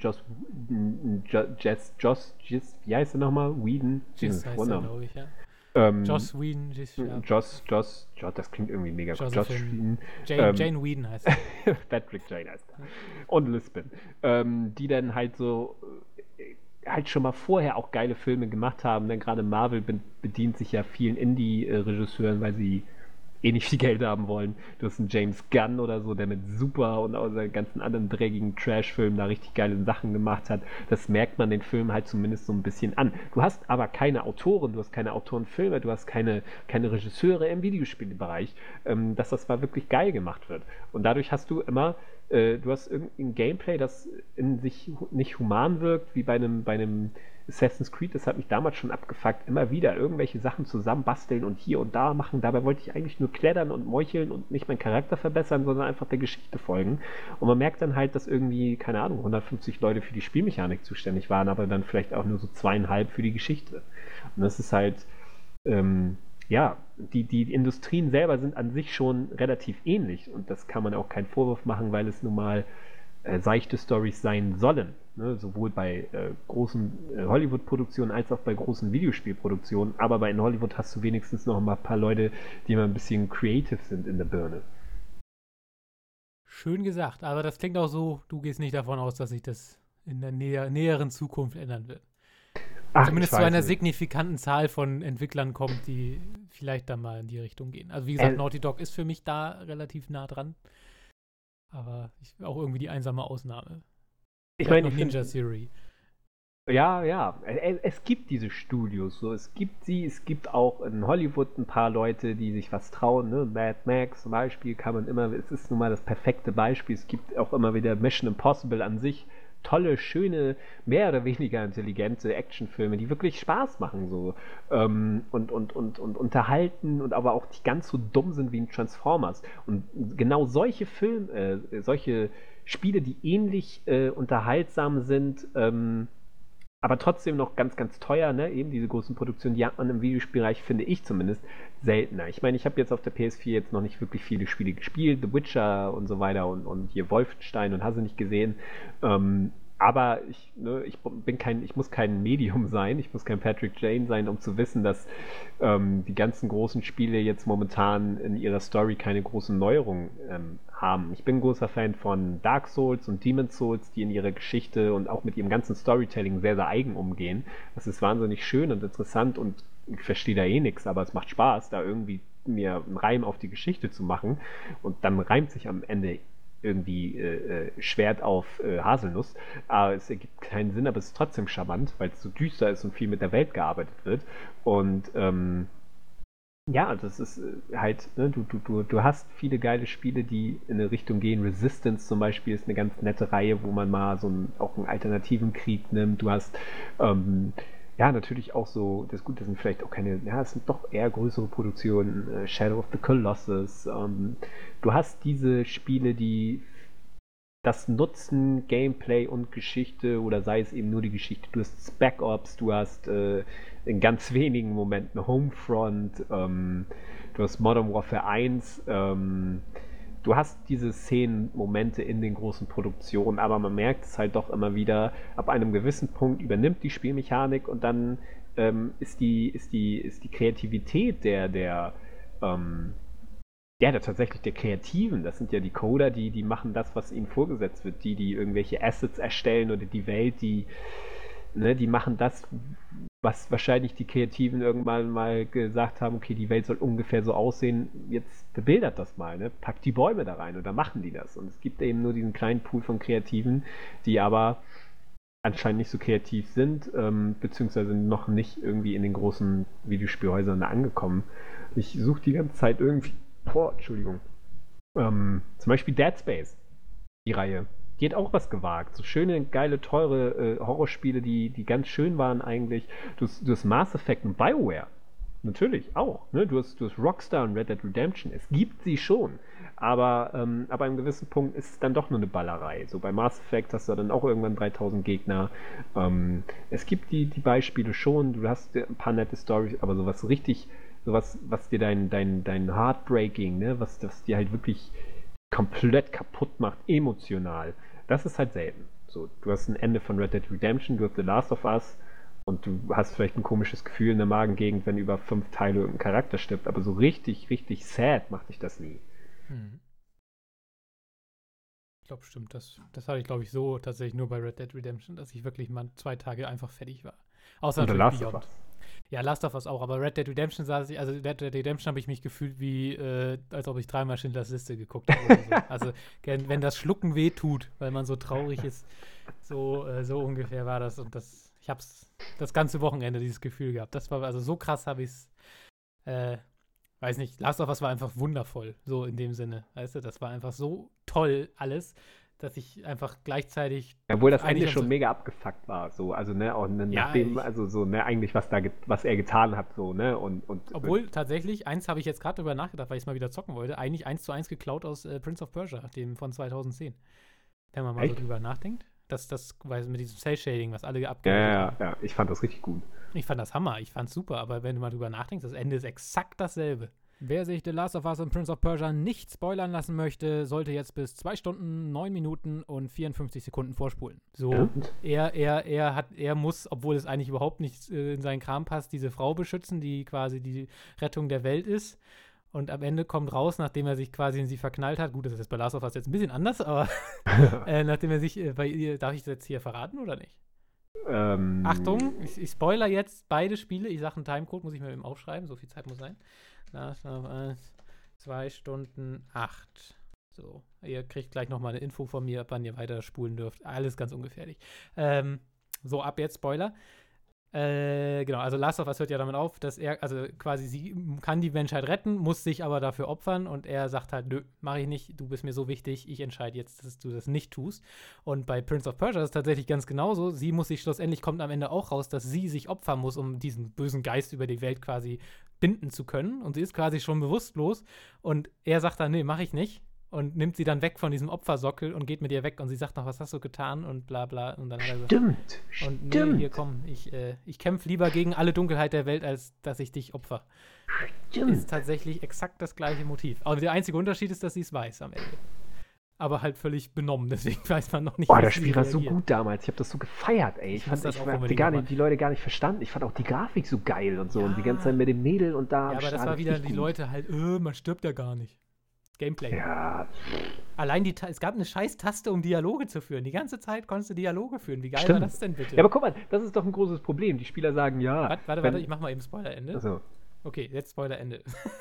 Aber das ist ja auch so, dass die Spieler sofort, wenn irgendwas, ne, die ganzen Walking-Simulatoren und so weiter, die werden ja auch so derbe abgehatet, ne? Deswegen wird es sie auch nie in der AAA-Produktion geben. Also wo du halt wirklich, das habe ich auch schon mehrmals in Artikeln damals geschrieben, mach doch einfach mal so 5 Stunden lang halt wirklich, ja, nicht nur walken, ne? Also ich will jetzt auch nicht mit irgendwelchen Stocken draußen laufen, aber halt, dass man wirklich ganz viele Stunden mal, selbst in einem Shooter einfach mal, ne, und dann sagen die Leute aber sofort, ja, aber dann ist das ja kein Shooter mehr, dann das muss ja alles in die Schubladen passen, ne? Spieler denken halt noch viel mehr in Schubladen.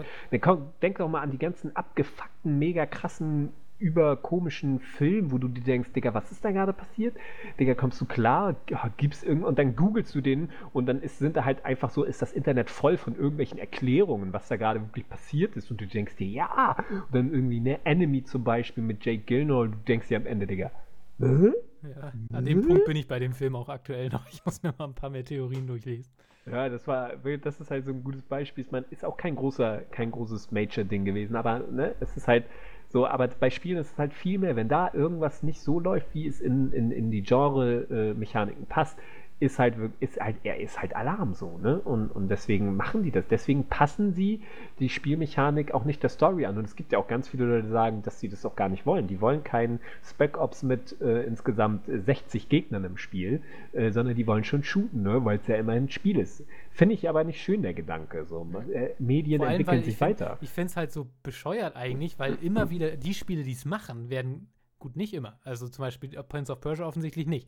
Aber es gibt halt immer wieder diese Spiele, die das machen und dafür auch total gefeiert werden. Also Bioshock Infinite zum Beispiel arbeitet ja auch unglaublich viel mit ballerfreien Passagen und alle haben gesagt, oh Gott, ich will gar nicht ballern. Ich will einfach nur durch diese Welt laufen und sie sollen weiter diese Geschichte erzählen. Wo genau dieses gegenteilige Feedback kam, wo sie dann irgendwann die Entwickler anscheinend gesagt haben, ach Leute, scheiße, wir Anfang des Spiels, wir sind jetzt schon 2 Stunden am Rumlaufen, es wurde noch kein Schuss abgegeben, wir müssen mal irgendwie jetzt anfangen zu schießen, so, wo wirklich so ein Bruch entsteht, wo aber tatsächlich, also für mich sowieso, aber das ist ja irgendwie für mich in jedem Spiel so, wo ich immer so denke, oh Leute, jetzt muss ich wieder töten, das passt doch jetzt gerade gar nicht. Aber in dem Spiel war es dann echt mal so, dass auch die Leute gesagt haben, ey, nee, das war vorher viel geiler. So, aber irgendwie zieht keiner die Schlüsse daraus, ne? So auch Homefront zum Beispiel, was du ja schon erwähnt hast, da gibt es ja ich meine, das Spiel ist ja nur 3 Stunden lang. Ich glaube, 10 Minuten lang rennt man einmal durch so ein, doch Flüchtlingscamp auch, aber die Szene meine ich nicht, sondern irgendwie so ein Rebellencamp oder so.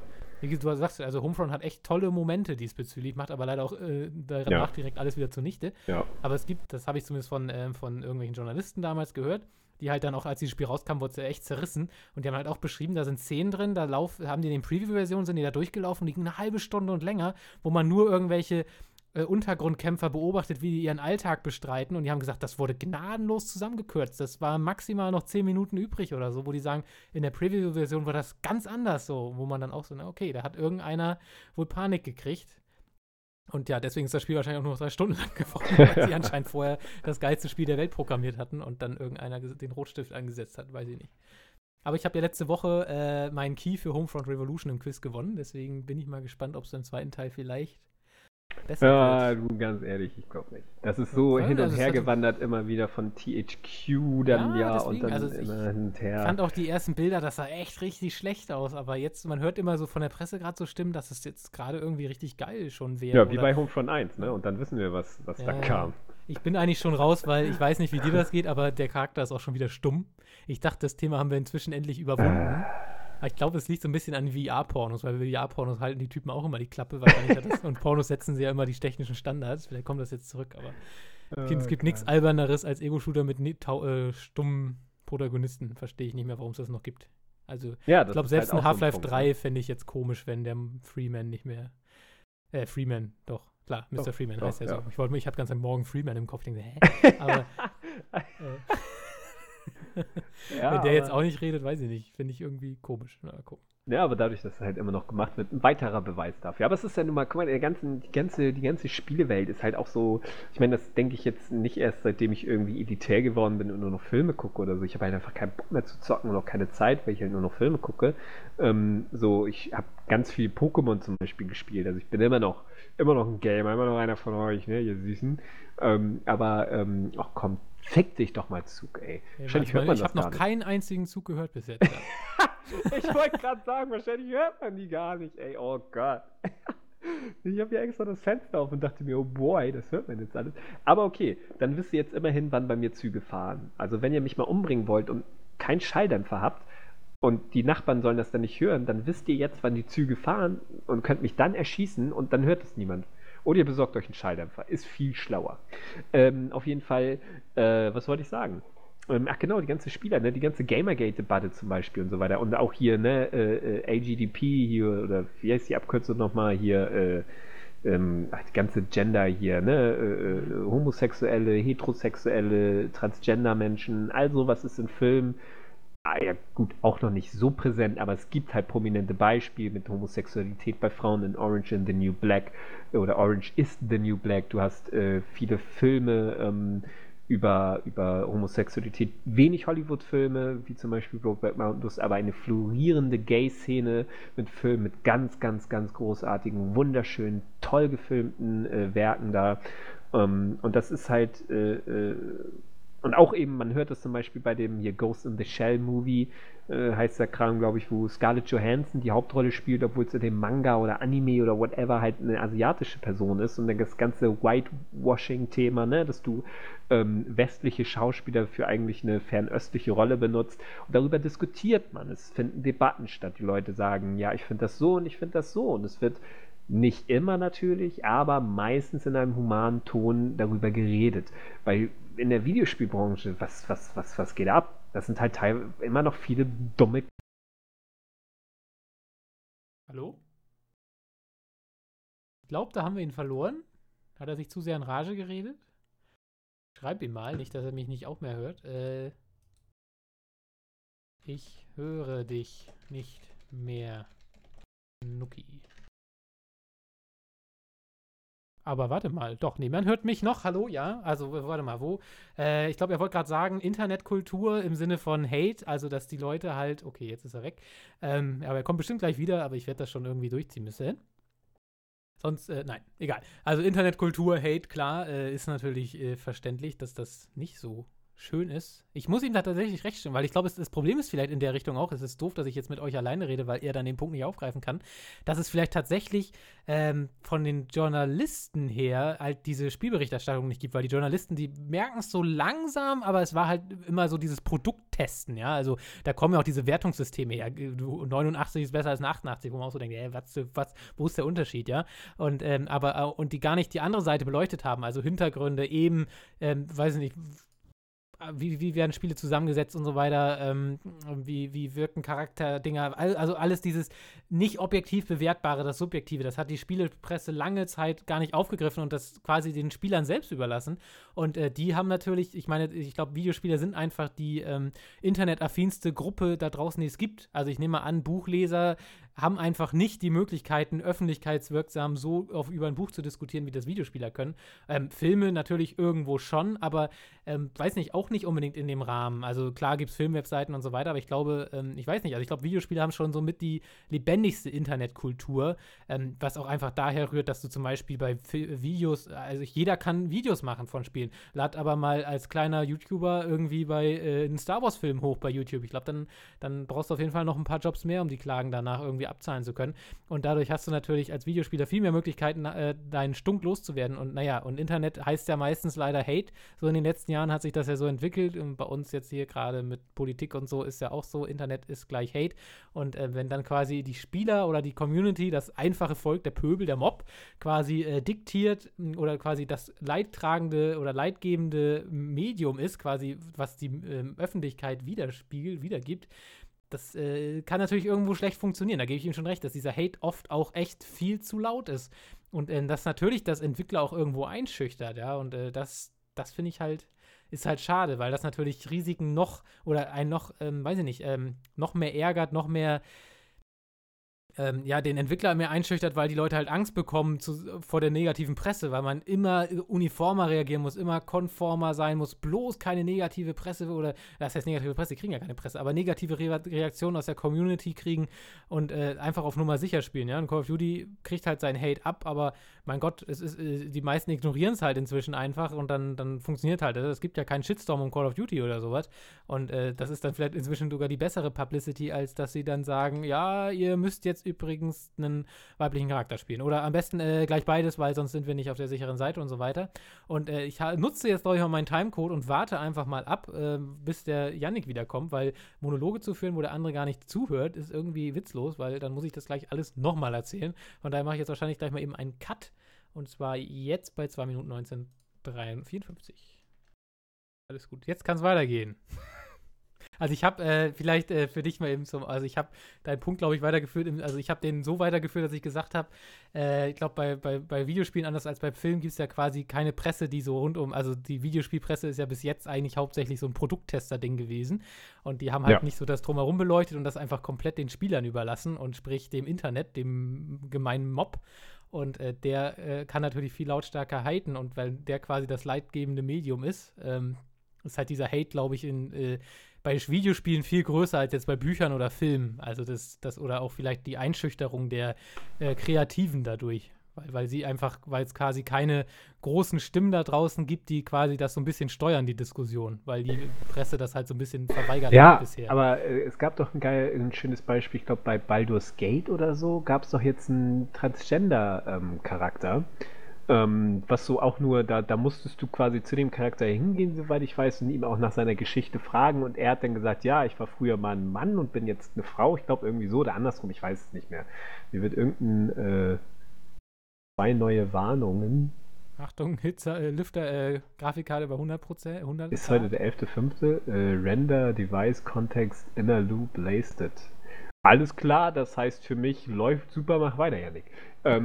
Und da haben sich die Leute doch auch so mega aufgeregt, dass es einen Transgender-Menschen dort gibt. Und das ist halt, die haben sich wirklich aufgeregt, dass es ihn einfach nur gibt. Also es war jetzt auch nicht so, ey Leute, wir brauchen jetzt hier homosexuelle Transgender, wir brauchen Schwule und Lesben und alle Farben, sondern halt einfach nur halt einen Transgender-Menschen, weil es halt einfach mittlerweile Teil unserer Kultur ist. Es ist nun mal so. Es gibt viele Menschen, die damit nichts zu tun haben. Sei es Bisexualität, Homosexualität. Ich kenne das sowas. Und deswegen ist es halt, findet sowas auch in der Kultur statt, im Film, aber in Videospielen halt noch nicht in einem Maße, dass es respektvoll behandelt wird. Ne? Es gibt jetzt mir würde zumindest kein homosexueller Charakter in Videospielen einfallen. Fällt dir jemand ein? Mir fällt keiner ein. Gut, also für den Maßeffekt kannst du jetzt nicht unbedingt ernst nehmen. Das war ist mehr halt so Trophäensammlung, ne? Ja, eben. Aber so wirklich halt, wo es wo es jetzt auch nicht darum ging, okay, der ist schwul, darum geht es jetzt, dass er einfach schwul ist, sondern halt einfach, dass die Homosexualität kein Thema ist, aber trotzdem einfach er da ist, so, ne? Und so wie es eben gemacht wird. In Sense8 zum Beispiel gibt es auch so eine Orgie-Szene, wo die da alle miteinander und hast du nicht gesehen. Das ist ja in Filmen mittlerweile normal und es gibt diese Szenen da, wo, ne, für Lesben und für Schwule und eben auch Transgender. Du hast sogar eine Folge bei The Mentalist, wo du ganz viele Drag Queens da am Start hast und das ist ganz schön, weil die das halt einfach voll die schöne Folge. Du hast da ganz viele Männer, die sich als Frauen verkleiden und das ist halt so normal da, aber auch so schön. Die werden mit Respekt die Charaktere behandelt und im Videospielbereich hast du halt anscheinend immer noch so viele scheiß Kinder, ne? Und wenn da halt jemand ankommt und das Frauenbild in Videospielen kritisiert, wie die Anita Ajiksen, die mag zwar in ihren Videos viele Fehler machen und so weiter, aber grundsätzlich ist das Frauenbild in Videospielen und auch das Männerbild halt schon ziemlich problematisch. Es gibt Sexismus sowohl in Hinblick auf Frauen und Männer. So, ne? Und die mag vielleicht einseitig sein und auch in ihrer Argumentation und hast du nicht gesehen, auch dass sie irgendwie selber nicht so viel spielt, aber es ist ja nun mal so, die Probleme sind da und die Medien, die berichten auch quasi gar nicht darüber, ne? Damals bei Spieletipps habe ich niemals über sowas geschrieben. Wir haben immer nur strikt unsere Tests durchgezogen, unsere Previews und unsere News und immer ein Special-Artikel. Ich habe auch mal über Nathan Drake so einen Artikel geschrieben, wie er zu dem wurde, was er in Teil 3 dann letztlich war. War total der miese Artikel, weil er letztlich kaum Entwicklung durchgemacht hat. Ich aber so trotzdem 4 Seiten geschrieben habe, einfach weil es mein Job war. So, und eine GameStar macht da ab und zu mal was. Die haben jetzt zum Beispiel, es haben sich ja viele, oder leider nicht viele, aber ein paar ja beschwert, dass Battlefield 1, dieser Name, Alter, ich komme darauf nicht klar, dass Battlefield 1 den Ersten Weltkrieg als Szenario nimmt. Warum muss man so eine Tragödie ausschlachten?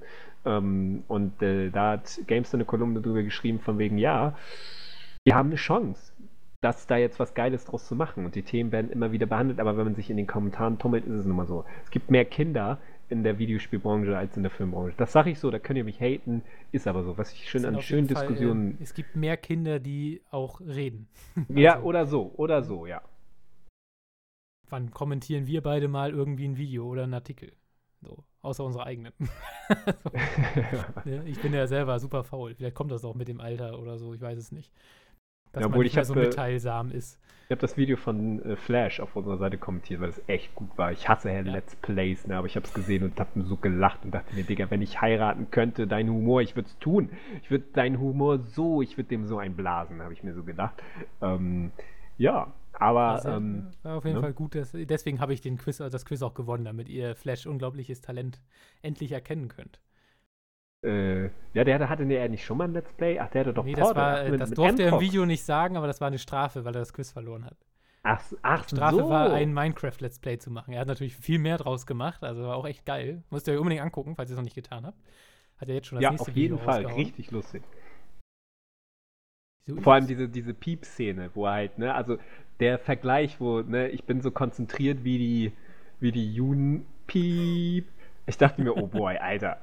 Oh, aber ich musste über das Piepen schon so lachen. Ich dachte mir, okay, den Witz, den kannst du so auch nicht bringen, aber das habe ich so auch noch nie gehört in dem Vergleich, wo ich mir dachte, oh, okay, du böser Junge. Aber der hat das schon ganz geil gemacht. So, Jannick, wir müssen mal ein bisschen Gas geben. Ja, Mensch, du, also auf jeden Fall, lass uns nochmal über Uncharted 3 reden. Nein. Ja, okay.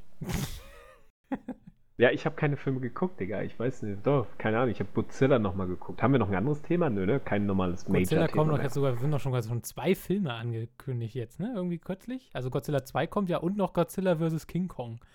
Das wird geil. Es gab schon mal so einen Film. Ich glaube in den 40er, 50ern, glaube ich. Ich habe nicht rausbekommen, wer gewonnen hat. Aber ich glaube mal, Godzilla fickt doch jeden, oder? King Kong? Ich denke, also wir müssen jetzt einfach die Reihenfolge angucken, ob Godzilla 2 vor Godzilla vs. King Kong rauskommt, dann wissen wir es.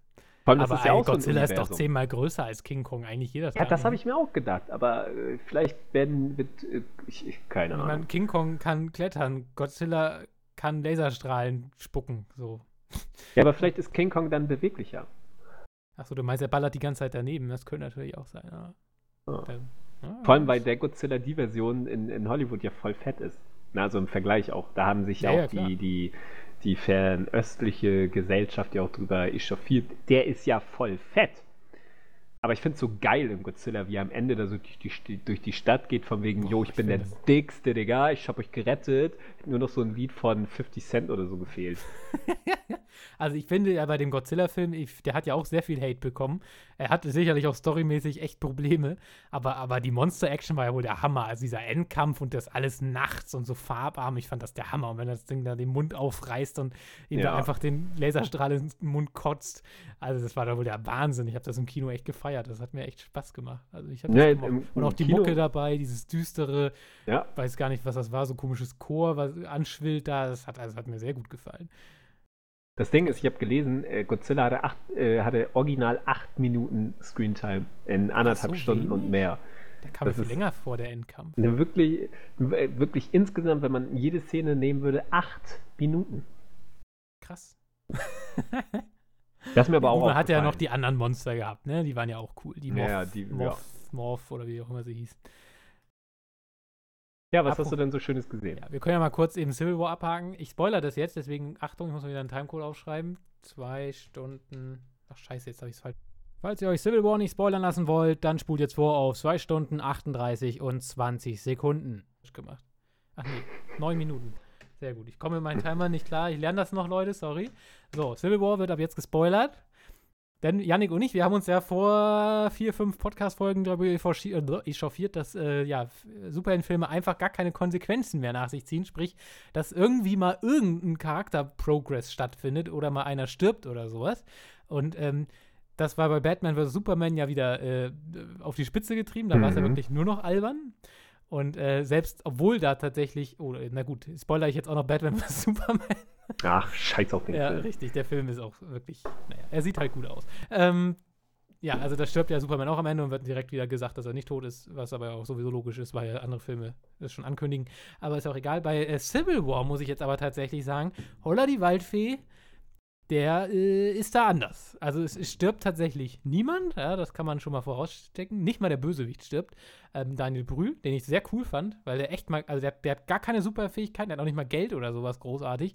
Der hat einfach nur einen Plan und zieht den durch und der geht auch auf. Und das war echt cool, weil der Typ war auch nicht so, ich bin jetzt hier der Superschurke, der die Welt vernichten will, sondern ich will meine persönliche Rache, die über diesen Superhelden jetzt durchführen möchte und ich schaffe das und das schafft er auch und mit sehr simplen Mitteln und das ist glaubwürdig und das rechne ich dem Film sehr hoch an, der ist in allem, was er tut, für einen Superheldenfilm sehr glaubwürdig. Also wenn man da mal einen Batman vs. Superman gegenhält, wo man überhaupt nicht versteht, warum die jetzt so gegeneinander kämpfen und vor allem denn, warum sie auf einmal nicht mehr gegeneinander kämpfen, da ist Captain America Civil War viel weiter. Also der Film nimmt sich super viel Zeit, diesen Konflikt aufzubauen und das auch sehr glaubwürdig, einfach dadurch, dass es einfach für Iron Man und seine Truppe einen sehr guten Grund gibt, diesen Winter Soldier zu jagen, weil der quasi ein Mörder ist und Captain America will ihn halt einfach beschützen, weil es sein bester Freund ist und das bringen sie auch sehr glaubwürdig rüber und dadurch entsteht einfach ich glaube, es geht bestimmt 1,5 Stunden oder so, bevor dieser Kampf losgeht,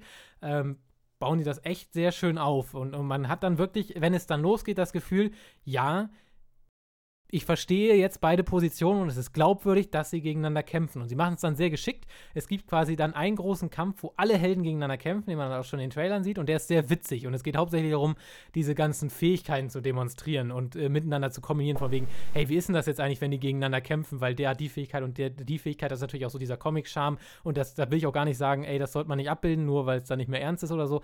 Und die Szene geht 20 Minuten lang, der Kampf. Der ist super, der ist ultra witzig, der ist ultra unterhaltsam. Und ich habe aber da schon so gedacht, okay, ist man jetzt aber eigentlich jetzt ja schon wieder irgendwie nicht so versus, weil das ja alles so locker flockig, ja, das ist jetzt ja nicht gefährlich, weil die hauen sich zwar auf die Fresse, aber immer nur so ein bisschen, dass es ein bisschen wehtut, aber blaue Flecken und dann ist das auch gewesen so. Und da habe ich schon gesagt, okay, das ist jetzt ja eigentlich auch nicht so wirklich ein Versus-Film, aber dann dreht der Film so ab, weil dann tatsächlich sagen die, okay, wir haben jetzt alle Helden, die wir uns leisten konnten für den Film, haben wir jetzt einmal alle abgeschlachtet, so ungefähr, und jetzt nehmen wir einfach nur noch Winter Soldier, Captain America und Iron Man. Das sind danach doch die einzigen Helden, die noch eine Rolle spielen. Und mit denen gehen wir jetzt noch mal ganz woanders hin. Und ich verrate jetzt mal nicht genau, wieso, weshalb, warum. Aber ohne Spaß, die kloppen sich die Seele aus dem Leib und die sind wirklich absolut rücksichtslos. Ich habe mich wirklich erschrocken. Ich kann mich ehrlich gesagt in keinem Marvel-Film an einen so krass brutalen Kampf erinnern, wie an diesen in Civil War. Also der ist wirklich echt heftig. Und also der transportiert wirklich und das finde ich schon wichtig, der transportiert die ganze Zeit das Gefühl, da stirbt gleich einer von denen, weil die sich so auf die Fresse geben und es ist wirklich krass, also heftig. Und es endet tatsächlich auch damit, und es ist auch mit einem Motiv, mit einem so persönlichen Motiv, was ich jetzt auch nicht verrate, wo ich sage, okay, das ist, die wollen sich jetzt umbringen und das verstehe ich auch, dass sie das tun wollen. Also es ist wirklich in dem Moment echt gut geschrieben, dass ich das auch emotional denen wirklich abgekauft habe. Und als dieser Kampf dann vorbei ist, der quasi mit dem Fasttod eines dieser Charaktere ausgeht und zumindest tatsächlich auch mit einer heftigen Einschränkung für einen der Helden, dauerhaft wahrscheinlich, vielleicht auch nicht, sage ich, die können keine Freunde mehr werden. Da ist jetzt, und das ist halt von wegen, was ich meine, dass ich finde, dass der Film so toll konsequent ist, das sind jetzt einfach geschiedene Leute, die werden sich hassen auf ihr Leben lang, weil da ist gerade so viel kaputt gegangen zwischen den beiden, Captain America und Iron Man, die können sich nicht mehr angucken, geht nicht. Und das fand ich super, weil es wirklich so konsequent war, wo ich wirklich dachte, Alter, dieser Film ist jetzt wirklich, hat jetzt was verändert. Weißt du, der nächste Film kann so nicht weitergehen. Dachte ich. Und dann kommen tatsächlich die letzten 2 Minuten, die wirklich alles kaputt machen. Auch ausgerechnet auch mit Stan Lees letzten Cameo-Auftritt. Weil es wirklich original so ist. Also wirklich, alles ist im Arsch, ja. Iron Man ist quasi gebrochen, Captain America ist untergetaucht, die Welt ist quasi im Chaos, es ist einfach so, der Böse hat gewonnen sozusagen, alles super, richtig geil, endlich mal ein Film ohne Happy End. Und dann kommt Stan Lee an zu Iron Man mit einem scheiß FedEx-Paket. Und grinst so erstmal, weißt du, du bist wirklich traurig, ja, die Stimmung ist richtig gedrückt und dann kommt Stan Lee an und grinst so, hallo, haben Sie hier ein Paket für Sie, ich kann nicht schauspielern, weißt du, in jedem Film ganz amüsant, aber weißt du, in der Situation absolut unpassend und dann kriegt Iron Man halt dieses Paket und da ist ein Brief drin von Captain America und der labert so, ja, ich weiß, wir haben Beef und so, aber du, weißt du, wenn mal Not am Mann ist, du kannst dich immer auf mich verlassen, wir sind eigentlich immer noch Bros, sag einfach Bescheid und ich komme und helfe dir. Weißt du, zack, Konflikt beendet, Filmende. Und ich denke nur so, what the fuck, ihr miesen Wichser. Das war doch ein Riesenpotenzial. Ihr habt jetzt endlich mal 2 Superhelden zu Feinden gemacht und schmeißt das mit so einem dummen Brief einfach wieder weg. Und das hat mich eigentlich noch mehr abgefuckt als Batman vs. Superman. Weil es es war wirklich bis zu den letzten 2 Minuten, also seit Guardians of the Galaxy habe ich keinen so guten Marvel-Film mehr gesehen. Und ich fand den so geil. Alles hat gestimmt. Der war glaubwürdig. Ich habe keine großen Logiklücken gesehen. Es hat emotional mich mal wieder gepackt nach Ewigkeit. Superheldenfilm, der mich emotional abgeholt hat. Und dann schmeißen sie das alles wieder völlig unnötig weg. Ich verstehe das nicht. Warum? Weil offensichtlich haben sie es ja begriffen, wie sie es machen müssen. Und es wäre doch kein Problem gewesen, das meinetwegen dann im nächsten Film über die erste Dreiviertelstunde irgendwie wieder einzurenken zwischen den beiden. Das war so scheiße, so ärgerlich. Das hat mich echt aufgeregt. Hat doch keinen gestört, wenn es so geendet hätte. Es war doch super. Es war doch, weiß echt. Und dann sollen die Leute wieder mit so einem viel Good da rausgehen. Aber ich echt nicht. Und im Kino, das Schlimme fand ich eigentlich, dass im Kino alle dann nur so von wegen, oh geil, ich bin Nerd, ich hab's bemerkt. Guck mal, Stan Lee, guck mal, hab ich erkannt. Ja, danke, du Arsch. Das ist aber auch das einzig Witzige in dem Moment. So, also, alter Vater. Das war echt so ein richtiger Abfucker. Aber bis dahin ist super. Also am besten, vielleicht kommt ja ein Director's Cut, wo die Szene dann einfach rausgeschnitten ist. Oh Mann, Alter, ich habe den ja Film nicht gesehen, ich habe auch kein Problem mit den Spoilern so, aber Alter, das klingt halt so. Das war echt brutal. So dumm. Ja, ist es halt auch. Aber es tut halt noch mehr weh, weil sie es davor halt alles genau richtig gemacht haben. So. Also es ist halt wirklich, Iron Man ist quasi tot und der Winter Soldier ist auch quasi tot und so, das ist so.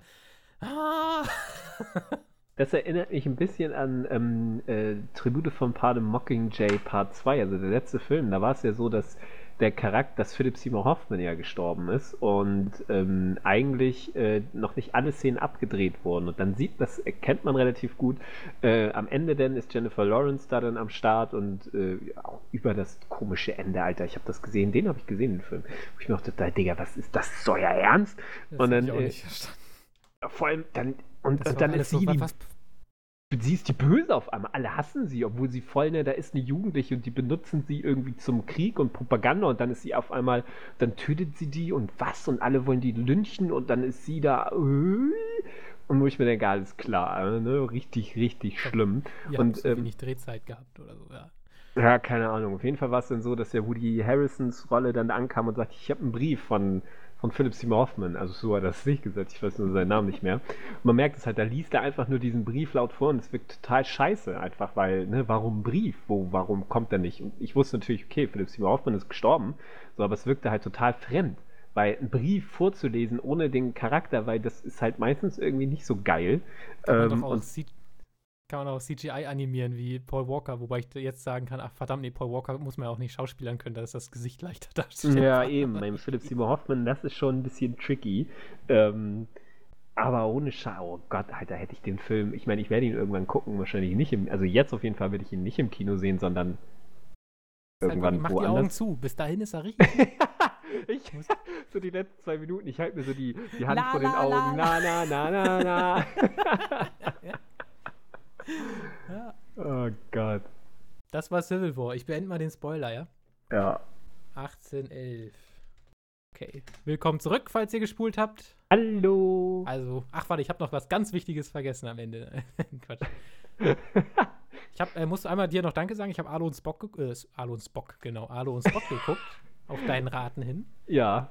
Fand ich super, tatsächlich. Also ich liebe diesen Film. Vor allem hat er mich überrascht. Ich habe halt gedacht, so eine Szene relativ am Anfang würde mich emotional abholen. Die hat es aber tatsächlich nicht getan. Aber am Ende war ich dann echt schon so, ja, also voll.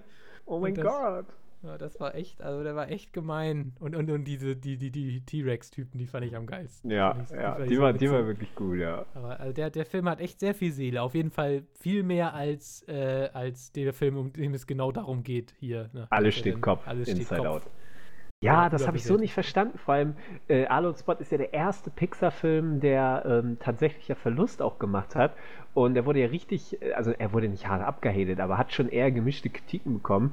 Und Arlo hier und Inside Out, der wurde so mega gefeiert und ich fand den so mies. Das Lustigste waren halt wirklich die Credits da mit den Katzen und so. Das war richtig witzig gemacht. Aber dann, und Arlo Spot hat halt wirklich so viel Herz und ist so schön. Ich meine, das ist alles nicht so originell, aber die ganze, wie Spot sich bewegt und so und als er dann, oh mein Gott, als die da so am Malen sind, als Arlo versucht ihm zu erklären, dass, was da so passiert ist ja Spot dann dran und zeigt eben, dass er seine Familie da so verloren hat. Und ich dachte mir, boy, ich will diesen, ich war so dabei und ich war so traurig, ich habe geweint und dieser Film ist so wunderschön. Den müsst ihr unbedingt gucken. Ganz, ganz groß. Weil ich es teilweise auch ganz lustig fand, wie sie wirklich mit ihrer Wassertechnik angegeben haben. Also der Film hat ja irre geil animiertes Wasser. Ja. Aber es gab eine Einstellung, da habe ich echt gelacht. Da ist, ich glaube, Arlo wird da irgendwie durch den Fluss oder so gerissen und auf jeden Fall liegt er am Ende in so einer Pfütze drin. Und dann steht er halt wirklich so in Zeitlupe super langsam auf und das Wasser perlt ab. Er redet auch nicht dabei, es passiert überhaupt nichts. Er steht einfach nur so 10, 15 Sekunden lang auf und man sieht halt, wie das Wasser abperlt. Das sieht irre geil aus, aber man weiß ganz genau, diesen Shot haben sie jetzt nur drin, um zu zeigen, wie geil sie sind. Das sind ja auch die Hintergründe an sich selber. Das ist ja alles. Ja, also irre. Die Landschaften, Wahnsinn. Ja. Also vor allem, man denkt ja immer so, ja gut, hier Animationen habe ich jetzt alles gesehen, aber das hat einen ja wirklich nochmal so, habe ich zum Beispiel bei Uncharted jetzt nicht. Bei Uncharted 4 denke ich nicht, oh krass, sieht das nochmal geiler aus als alles andere. So. Aber bei Arlo und Spot wirklich so denkst du nochmal, oh Gott, nochmal ein Level weiter. Auf jeden Fall. Anders als alles steht Kopf, wo im Hintergrund einfach irgendwie nur eine Farbe ist und aussieht wie so eine Skybox in einem Videospiel oder so. Ja. Was habe ich denn noch geguckt? Ach so, hier, meine beiden Kevin Costner-Filme. Der große Flop des Jahrhunderts, der aber trotzdem ein guter Film ist. Waterworld habe ich endlich mal wieder geguckt. Ich finde den Film einfach. Geil. Ich finde den Hammer. Ich finde tatsächlich, es ist von der Liebe zum Detail tatsächlich fast schon ein einmaliger Film. Ja. Also ich finde das wieder immer irre, wie du eigentlich jede Ecke, jetzt in Full HD natürlich noch besser, jede Ecke angucken kannst und irgendwie so irgendwas siehst, wie sie irgendwas aus unserer Welt umfunktioniert haben in irgendwas in diese Waterworld. Ja. Und es ist so gut durchdacht einfach, finde ich, dieses ganze Lore, auch wenn der Film jetzt nicht unbedingt anspruchsvoll ist, aber einfach die Lore an sich ist so gut durchdacht und so konsequent umgesetzt, da ist wirklich nichts, was nicht irgendwie in diese Welt passt zu sehen. So, das finde ich, also ich liebe den Film einfach. Ich kann mir immer wieder geben. Boah, den habe ich auch ewig nicht gesehen, ey. Den muss ich auch mal wieder nachholen. Also ich wette, da kommt irgendwann, machen sie es doch nochmal. Irgendwann kommt nochmal ein Nachfolger. Aber ich glaube, weiß nicht, ob das dann noch so funktionieren kann mit dem Aufwand. Ich meine, das war ja völlig irre, mit so diese Festung da zu bauen, dieses Plateau-Ding und es wirklich aufs Meer rauszuziehen. Das ist ja völlig absurd eigentlich, ne? Aber so eine Stadt zu bauen und sie aufs Meer zu ziehen und dann geht die auch noch unter und die bauen die echt nochmal neu. Krass, Alter. Kevin Costner möchte ich damals auch nicht gewesen sein als Produzent. Das muss echt hart gewesen sein.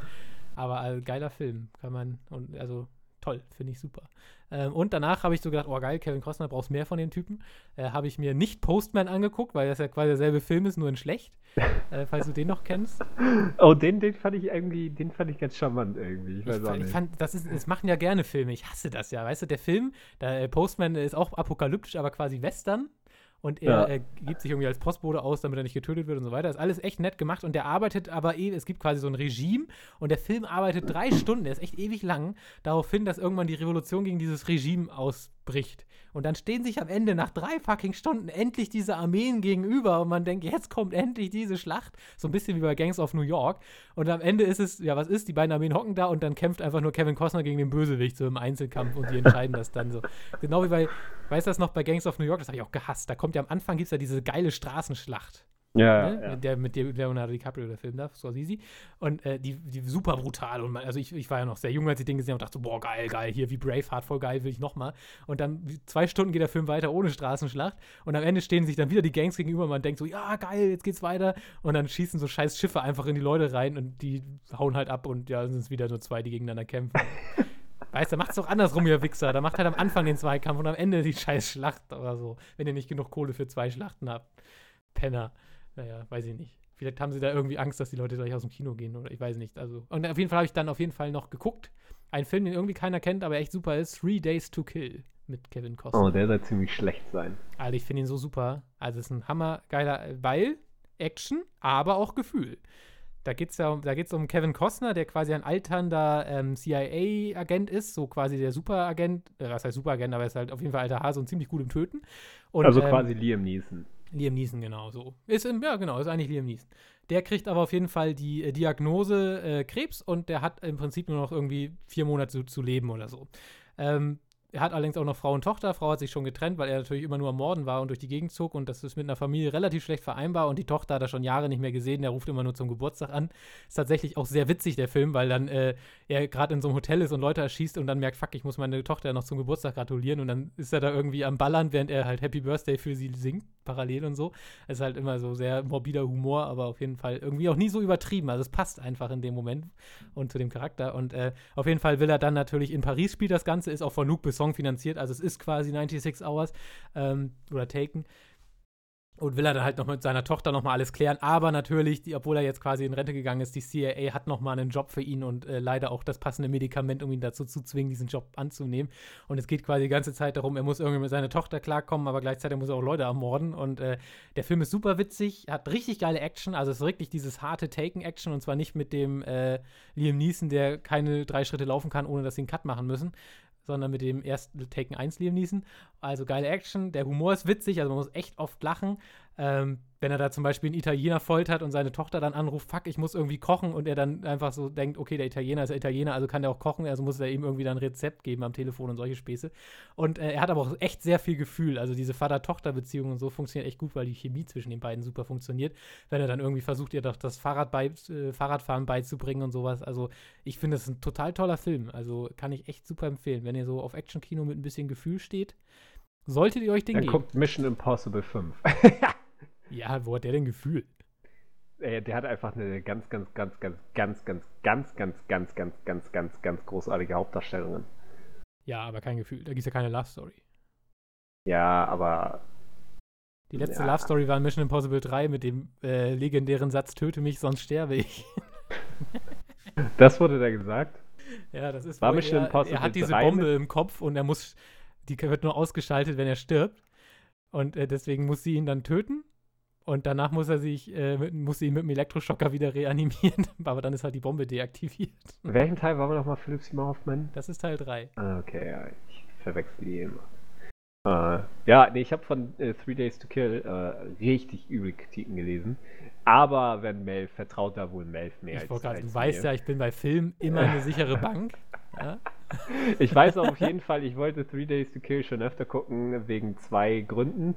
Hailey Steinfeld, ich mag sie ja sehr, sehr, sehr gerne. Die ist auch heiß. Also die spielt halt so eine richtig heiße... Ist sie halt nicht auch erst 16? Scheiß drauf. Ach nee, Entschuldigung, warte mal, vielleicht verwechsel ich die Nein, gerade. Amber Hart meinst du, die Blonde. Ach ja, Amber Hart, Entschuldigung, genau. Genau, Amber Hart. Das ist so eine, die ist so, die Schauspielerin, die sieht einfach nur schön aus. Ja, aber das ist in jetzt dem nicht, Film auch. Das ist bei ihr ist das wirklich so. Das hatte sie zum Beispiel Rum Diary, war es auch so. Da hat sie ja die Verführerin von Johnny Depp gespielt. Jetzt macht sie es auch im echten Leben. Und Amber Hart, die spielt mit ihrer Schönheit. Also die ist wirklich, ihr Schauspiel ist ihre Schönheit und das ist jetzt nicht so ganz plump irgendwie, oh, ist sie geil, wie schicken, sondern wow, die ist ja hübsch und das passt voll zu der Rolle und oh mein Gott, ich möchte die heiraten und ihren großen Zeh im Mund nehmen. Das macht die immer ganz gut.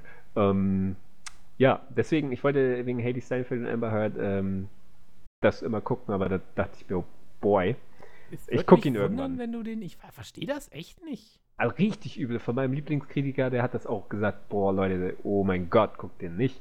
Vor allem, der Regisseur ist halt auch einfach mal MCG, der hier halt, 3 Engel für Charlie und Terminator die Erlösung gemacht hat.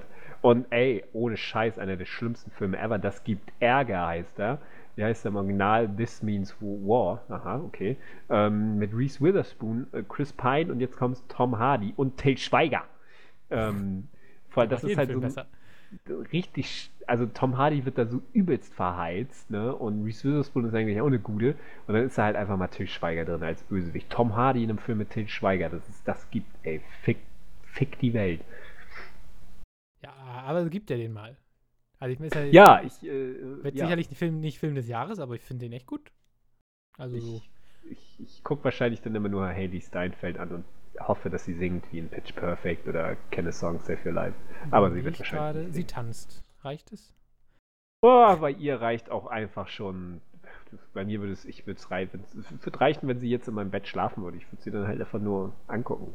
Nein, Christian ist nicht hier. Nein, der kommt später. Nee, bitte bleiben Sie liegen, Frau Christians Mutter. Bleiben Sie liegen, ich gebe Ihnen gleich was zu essen. Deswegen warst du vorhin weg, sie wollte wieder ausbüchsen.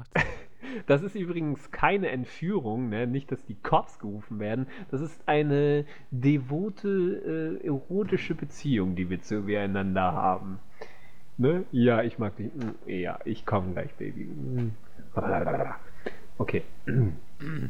3 Days aber trotzdem die Cops, weil es einfach zu pervers ist.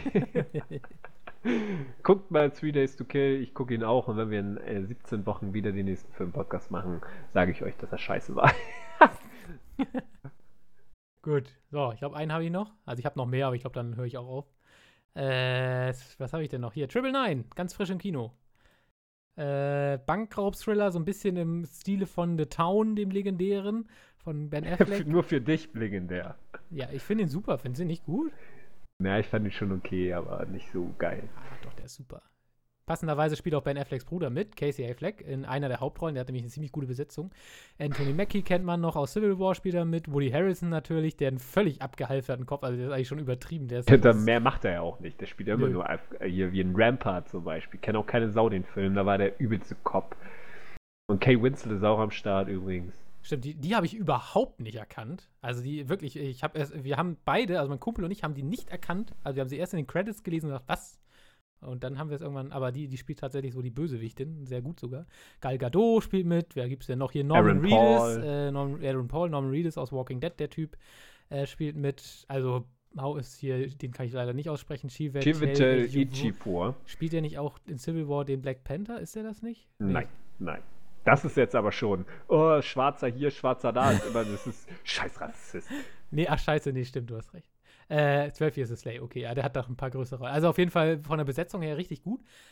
Ich finde den auch so, wahrscheinlich finde ich den wie Jannick so The Town. Also ich finde das eine gute Unterhaltung, er ist super düster. Es geht halt quasi um, 999 ist wohl im Polizei-Englisch in Amerika, wenn ein Cop gerufen wird, Cop irgendwie erschossen wird oder auf jeden Fall verwundet, dann haben halt die Cops quasi eine Schnappatmung und fahren da sofort alle hin. Und dieser 999 ist quasi der Funkkontakt im Sinne dafür, Leute, kommt, der Polizei bedroht.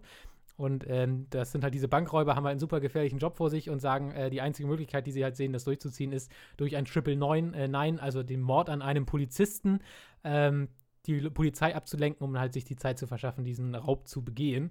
Und dazu suchen sie sich halt quasi diese Cops, diese Raubtypen sind auch zur Hälfte selber Polizisten und die kriegen einen neuen Partner und das ist halt Casey Affleck, der Polizist, und der gefällt denen halt sowieso nicht und so wird der quasi so langsam zum auserkorenen Opfer, das sie quasi für diesen 999 benutzen und Woody Harrelson ist aber sein Onkel und so weiter und bla bla und alle haben persönliche Motive und sind irgendwie böse, aber dann doch irgendwie gut und haben so Gewissensbisse, kann man das wirklich machen und nicht. Ist tatsächlich spannend, ist auch ganz cool inszeniert.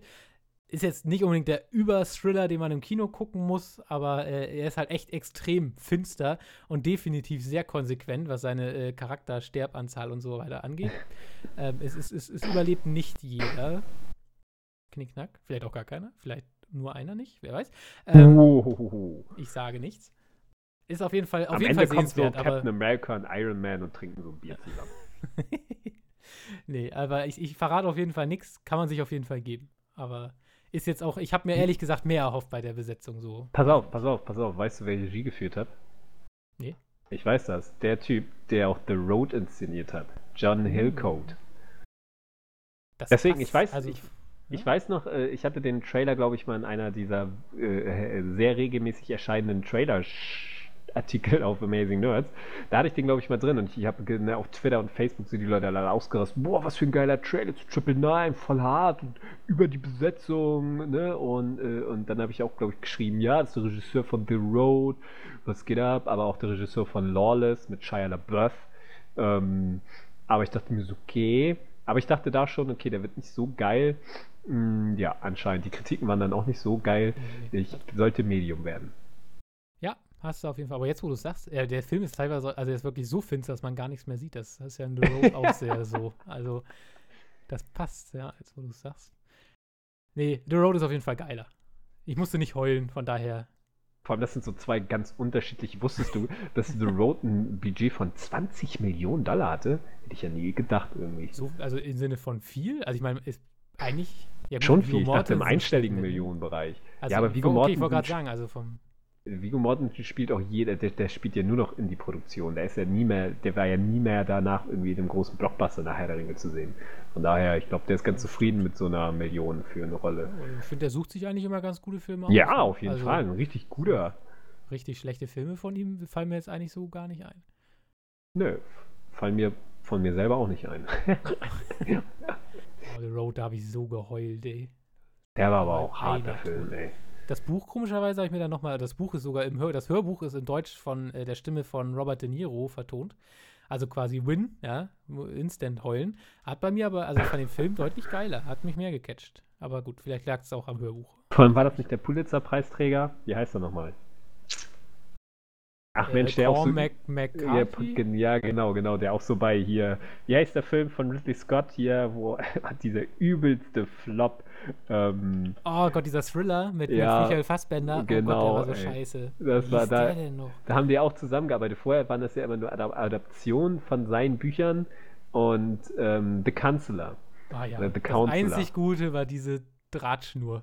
Das war die einzig gute Idee von dem Film. Das muss man sich auf der Zunge zergehen lassen, ey. Michael Fassbender, Penelope Cruz, Cameron Diaz, Javier Van Damme, Brad Pitt, Alter. Und dann hast du Ridley Scott, okay, der hat schon seit Jahrzehnten keinen richtig geilen Film mehr gemacht. Genau, und Drehbuch Cormac McCarthy, der eben, ich glaube, der ist Pulitzer-Preisträger und hat eben auch die Bücher hier The Road und so geschrieben. Und dann dachten die alle, oh mein Gott, das wird das überkrasseste, der weißt du. Und dann, der Film ist ja auch so schlecht und so dumm und so schlecht geschrieben und das von einem Pulitzer-Preisträger, ey. Und der hat auch eben die No Country for Old Men hat der Typ auch geschrieben und eben auch The Road. Alter, Schwede war der schlecht. Ja, das stimmt. Also auf dem Niveau ist Triple Nine auf keinen Fall. So schlimm ist es nicht. Ne, der hat ja auch Triple Nine. Triple Nine, das ist dann 1827. Triple ist 3, ne? 3. Krass. Ich lese euch jetzt. In eurem Leben hat die Zahl 3 eine sehr große Bedeutung und ihr habt alle schon einen Verlust erlebt in eurem Leben. Siehste, ich bin Patrick Jane, Bitch. Boah. Ich glaube, damit, gut, du bist vielleicht nicht ganz so schön, aber wenn du dir einen Anzug und die Weste anziehst. Du hättest mich mal letztens die Konversation, die Konfirmation meiner Cousine und oh boy, sah ich sexy aus. Jesus. Du redest jetzt von deiner Cousine, aber das ist ja alles noch in Ordnung. Meine Cousine ist auch eine süße junge Dame. Die ist, wie alt ist sie? Wie ist 14? Keine Ahnung. 13, die wird 14 ist man, glaube ich, so, ne? Ja, die wird mal richtig hübsch. Die ist so eine Blonde. Ne? Also mein Onkel ist halt auch schon so ein richtig geiler Typ. Das war so geil, Alter. Oh, das war so schlimm. Jetzt sind wir mal beim Privaten. Scheiß drauf, Melf muss nicht schlafen. War bei der Konfirmation, ne? Und ich hatte ja vor der Konfirmation irgendwie ungefähr einen Monat davor hatten wir eben einen Todesfall in der Familie. Das heißt, wir waren erst vor kurzem in einer Kapelle. Und es war natürlich nicht geil. Wir waren alle mega fertig. Familie irgendwie am Boden zerstört und alles wirklich ganz, ganz schlimm. Und dann müssten wir 4 Wochen später zur Konfirmation eben wieder in eine Kirche. Gut, Kapelle und Kirche ist ja noch, aber ne, es geht ja um das Feeling und der Ort an sich. So, und dann sind wir da und eben zur Konfirmation meiner Cousine und ja, das war auch für meine Cousine sehr, sehr schwer, weil wir halt alle traurig waren und halt wirklich fertig. Wir haben aber versucht, irgendwie das so hinzukriegen. Und dann saßen wir so, das war so man konnte in dieser Kirche auch nach oben gehen, in den ersten Stock und sich da hinsetzen und dann runter gucken. Und meine Familie saß dann alle in der Reihe und ich saß in dieser Reihe quasi ganz links. Und da waren dann aber noch so Bänke schräg daneben und da war so eine Familie, das waren so 3 fette Kerle, so Jugendliche. Der Älteste, das war ein Bruder, der Älteste war vielleicht so 18, dann war da jemand 16 und dann vielleicht noch 14. So, die waren alle fett und du wusstest, dass die World of Warcraft spielen oder Counter-Strike. Und die haben die ganze Zeit geredet. Während der Zeremonie da die ganze Zeit geredet, ihr Handy rausgeholt, der dickste von denen war der kleinste auch und das war wirklich so, du weißt, dass der keine Freunde hat in der Schule, es war mega gemein und normalerweise würde ich auch sagen, okay, jetzt da aber nicht so eine Scheiße, Jannick, aber der hat es einfach verdient, weil das 3 solche üble, miese Wichser waren, die halt überhaupt keinen Respekt hatten, ob du gläubig bist oder nicht, ist scheißegal, wenn du in der Kirche bist, dann hast du dich respektvoll zu benehmen, so, sonst kriegst du einfach mal auf die Fresse so. Das haben sie halt nicht gemacht und erst mein Onkel saß halt neben mir, da hat er gesagt, okay, könnt ihr mal ein bisschen Respekt haben? So, und dann, das war so nach einer Viertelstunde und es ging halt schon 1,5 Stunden und die haben halt nicht aufgehört. Ey, und irgendwann hatte ich dann keinen Bock mehr und hab dann, und dafür schäme ich mich auch ein bisschen, hab dann irgendwann halt relativ laut auch gesagt, könnt ihr 3 jetzt nicht mal die Fresse halten? Und dann die ganze Assi-Familie hat dann so geguckt, ey, sag mal, was geht mit dir ab? Red nicht mit unseren Söhnen so. Und ich dachte mir, okay, nach der Zeremonie, wenn wir draußen sind, gibt es eine Familienbeulerei. Und ich dachte mir, ich habe mich schon darauf vorbereitet. Ich habe mich auch gefreut, weil die ganze Familie halt einfach so eine Assi-Familie war. Es tut mir leid, Leute, dass ich so rede, aber ohne Scheiß, das war so. Diese Kinder, man redet nicht, man holt nicht das Handy raus und lacht die ganze Zeit. Man hat einfach die Fresse zu halten. So, und dann dachte ich mir echt so, geil, ne, also nicht geil, da doch schon ein bisschen geil, kommen wir gleich raus und dann, meine Familie, ey, mein Onkel, also der Vater auch von meiner Cousine, das ist halt so ein Brecher, Alter. Der ist halt so breit irgendwie wie das Empire State Building und nochmal 3-mal so groß und halt solche Arme und so ein Typ, ey. Und ich dachte mir, okay, ey, wenn ich dem das erzähle, was die da gemacht haben, der haut die alle kaputt und ich trete nochmal nach. Kann ja auch Kickboxen hier, von daher ja dies, das. Das Geile ist, aber jetzt kommt das Schlimmste, die sind so 20 Minuten bevor das vorbei war, einfach schon gegangen. Und ich denke mir, was seid ihr für Menschen? Ohne Scheiß, ey. Es war so unfassbar. Ich war so wütend, ey. Wir waren alle so wütend. Mein Onkel, der direkt neben mir saß, der war so fertig mit der Welt, weil er das überhaupt nicht verstehen konnte, was das für Gören waren. Und als wir dann im Auto waren und dann noch essen gegangen sind, so, wir haben uns so aufgeregt, ey. Ey. Alter Schwede, ey, wenn ich die irgendwann in meinem Leben nochmal sehe, haben die keine Nasen mehr, ey. Die sind dann so gekrümmt irgendwie, weiß ich nicht. Ein Assi ist entsetzt. Wer ist entsetzt? Ein Assi ist entsetzt. Ja. Nee, ganz ehrlich, ey, ich bin ja auch nicht so, ne? Ich bin jetzt auch nicht der Artigste so und aber ganz ehrlich, es gibt ein Mindestmaß an Respekt in dieser Welt und das gilt ganz besonders für eine Kirche, weil auch wenn man nicht gläubig ist, hat man das zu respektieren, dass die anderen glauben und einfach, es ist immer eine fucking eine Konfirmation. So, und wenn man da keinen Bock drauf hat, dann soll man sich gefälligst irgendwie zu Hause entspannt einen runterholen und keine Ahnung, aber dann nicht nerven, ey, diese Drecksgören, ey, fick die, ey. Schönes Wort zum Sonntag, würde ich sagen. Du solltest Prediger werden. Oh mein Gott, dann ist die Welt irgendwie so nach 2 Jahren halt einfach voll verroht und alle sind am Ficken überall und nehmen Drogen. Klingt jetzt erstmal noch gar nicht so schlecht. Solltest du ausarbeiten. Ja, stimmt. Ja. Ne, warum? Ja, Ficken, Drogen nehmen, warum nicht? Bis dahin muss ich leider mit deinem Hemd, was ich immer noch bei mir rumliegen habe, Du bist echt klein, habe ich. Ich habe das letztens aus Versehen mal versucht anzuziehen. Da habe ich gedacht, alter Vater, da kommst du ja gar nicht rein. Welche Größe ist es? M oder S? Muss ich mal nachgucken. Aber nee. Also, obwohl ich habe L, aber das kam mir auf jeden Fall deutlich kleiner vor. Ja, siehst du, ich hab meistens M, aber manchmal auch S. Also bei dem Hemd, das weiß ich auch gar nicht. Ach, zum Schnüffeln reicht's noch. Hab's ja nicht gewaschen. Oh Mann. Wahrscheinlich wünschte dir die ganze Zeit irgendwie, dass das Christian auch nochmal trägt und dann hast du da so alles drin. So. Oh, Christian, wollte ich gerade zufällig auf der Straße sehen. Willst du vielleicht kurz dieses Hemd einfach nur tragen? Ach, hallo Freundin von Christian. So ganz zufällig, du in Emshorn. Ich bin ganz zufällig hier. Also ich bin hier so vorbeigefahren mit einem Zug, so ICE aus Bremen. Ich habe gehört, weiß nicht, ich habe schon so viel Internet über Elmshorn gelesen. So wunderschön soll das sein. Ich musste mir das einfach mal angucken. Wohnung für Wohnung. Türschild für Türschild. Ja.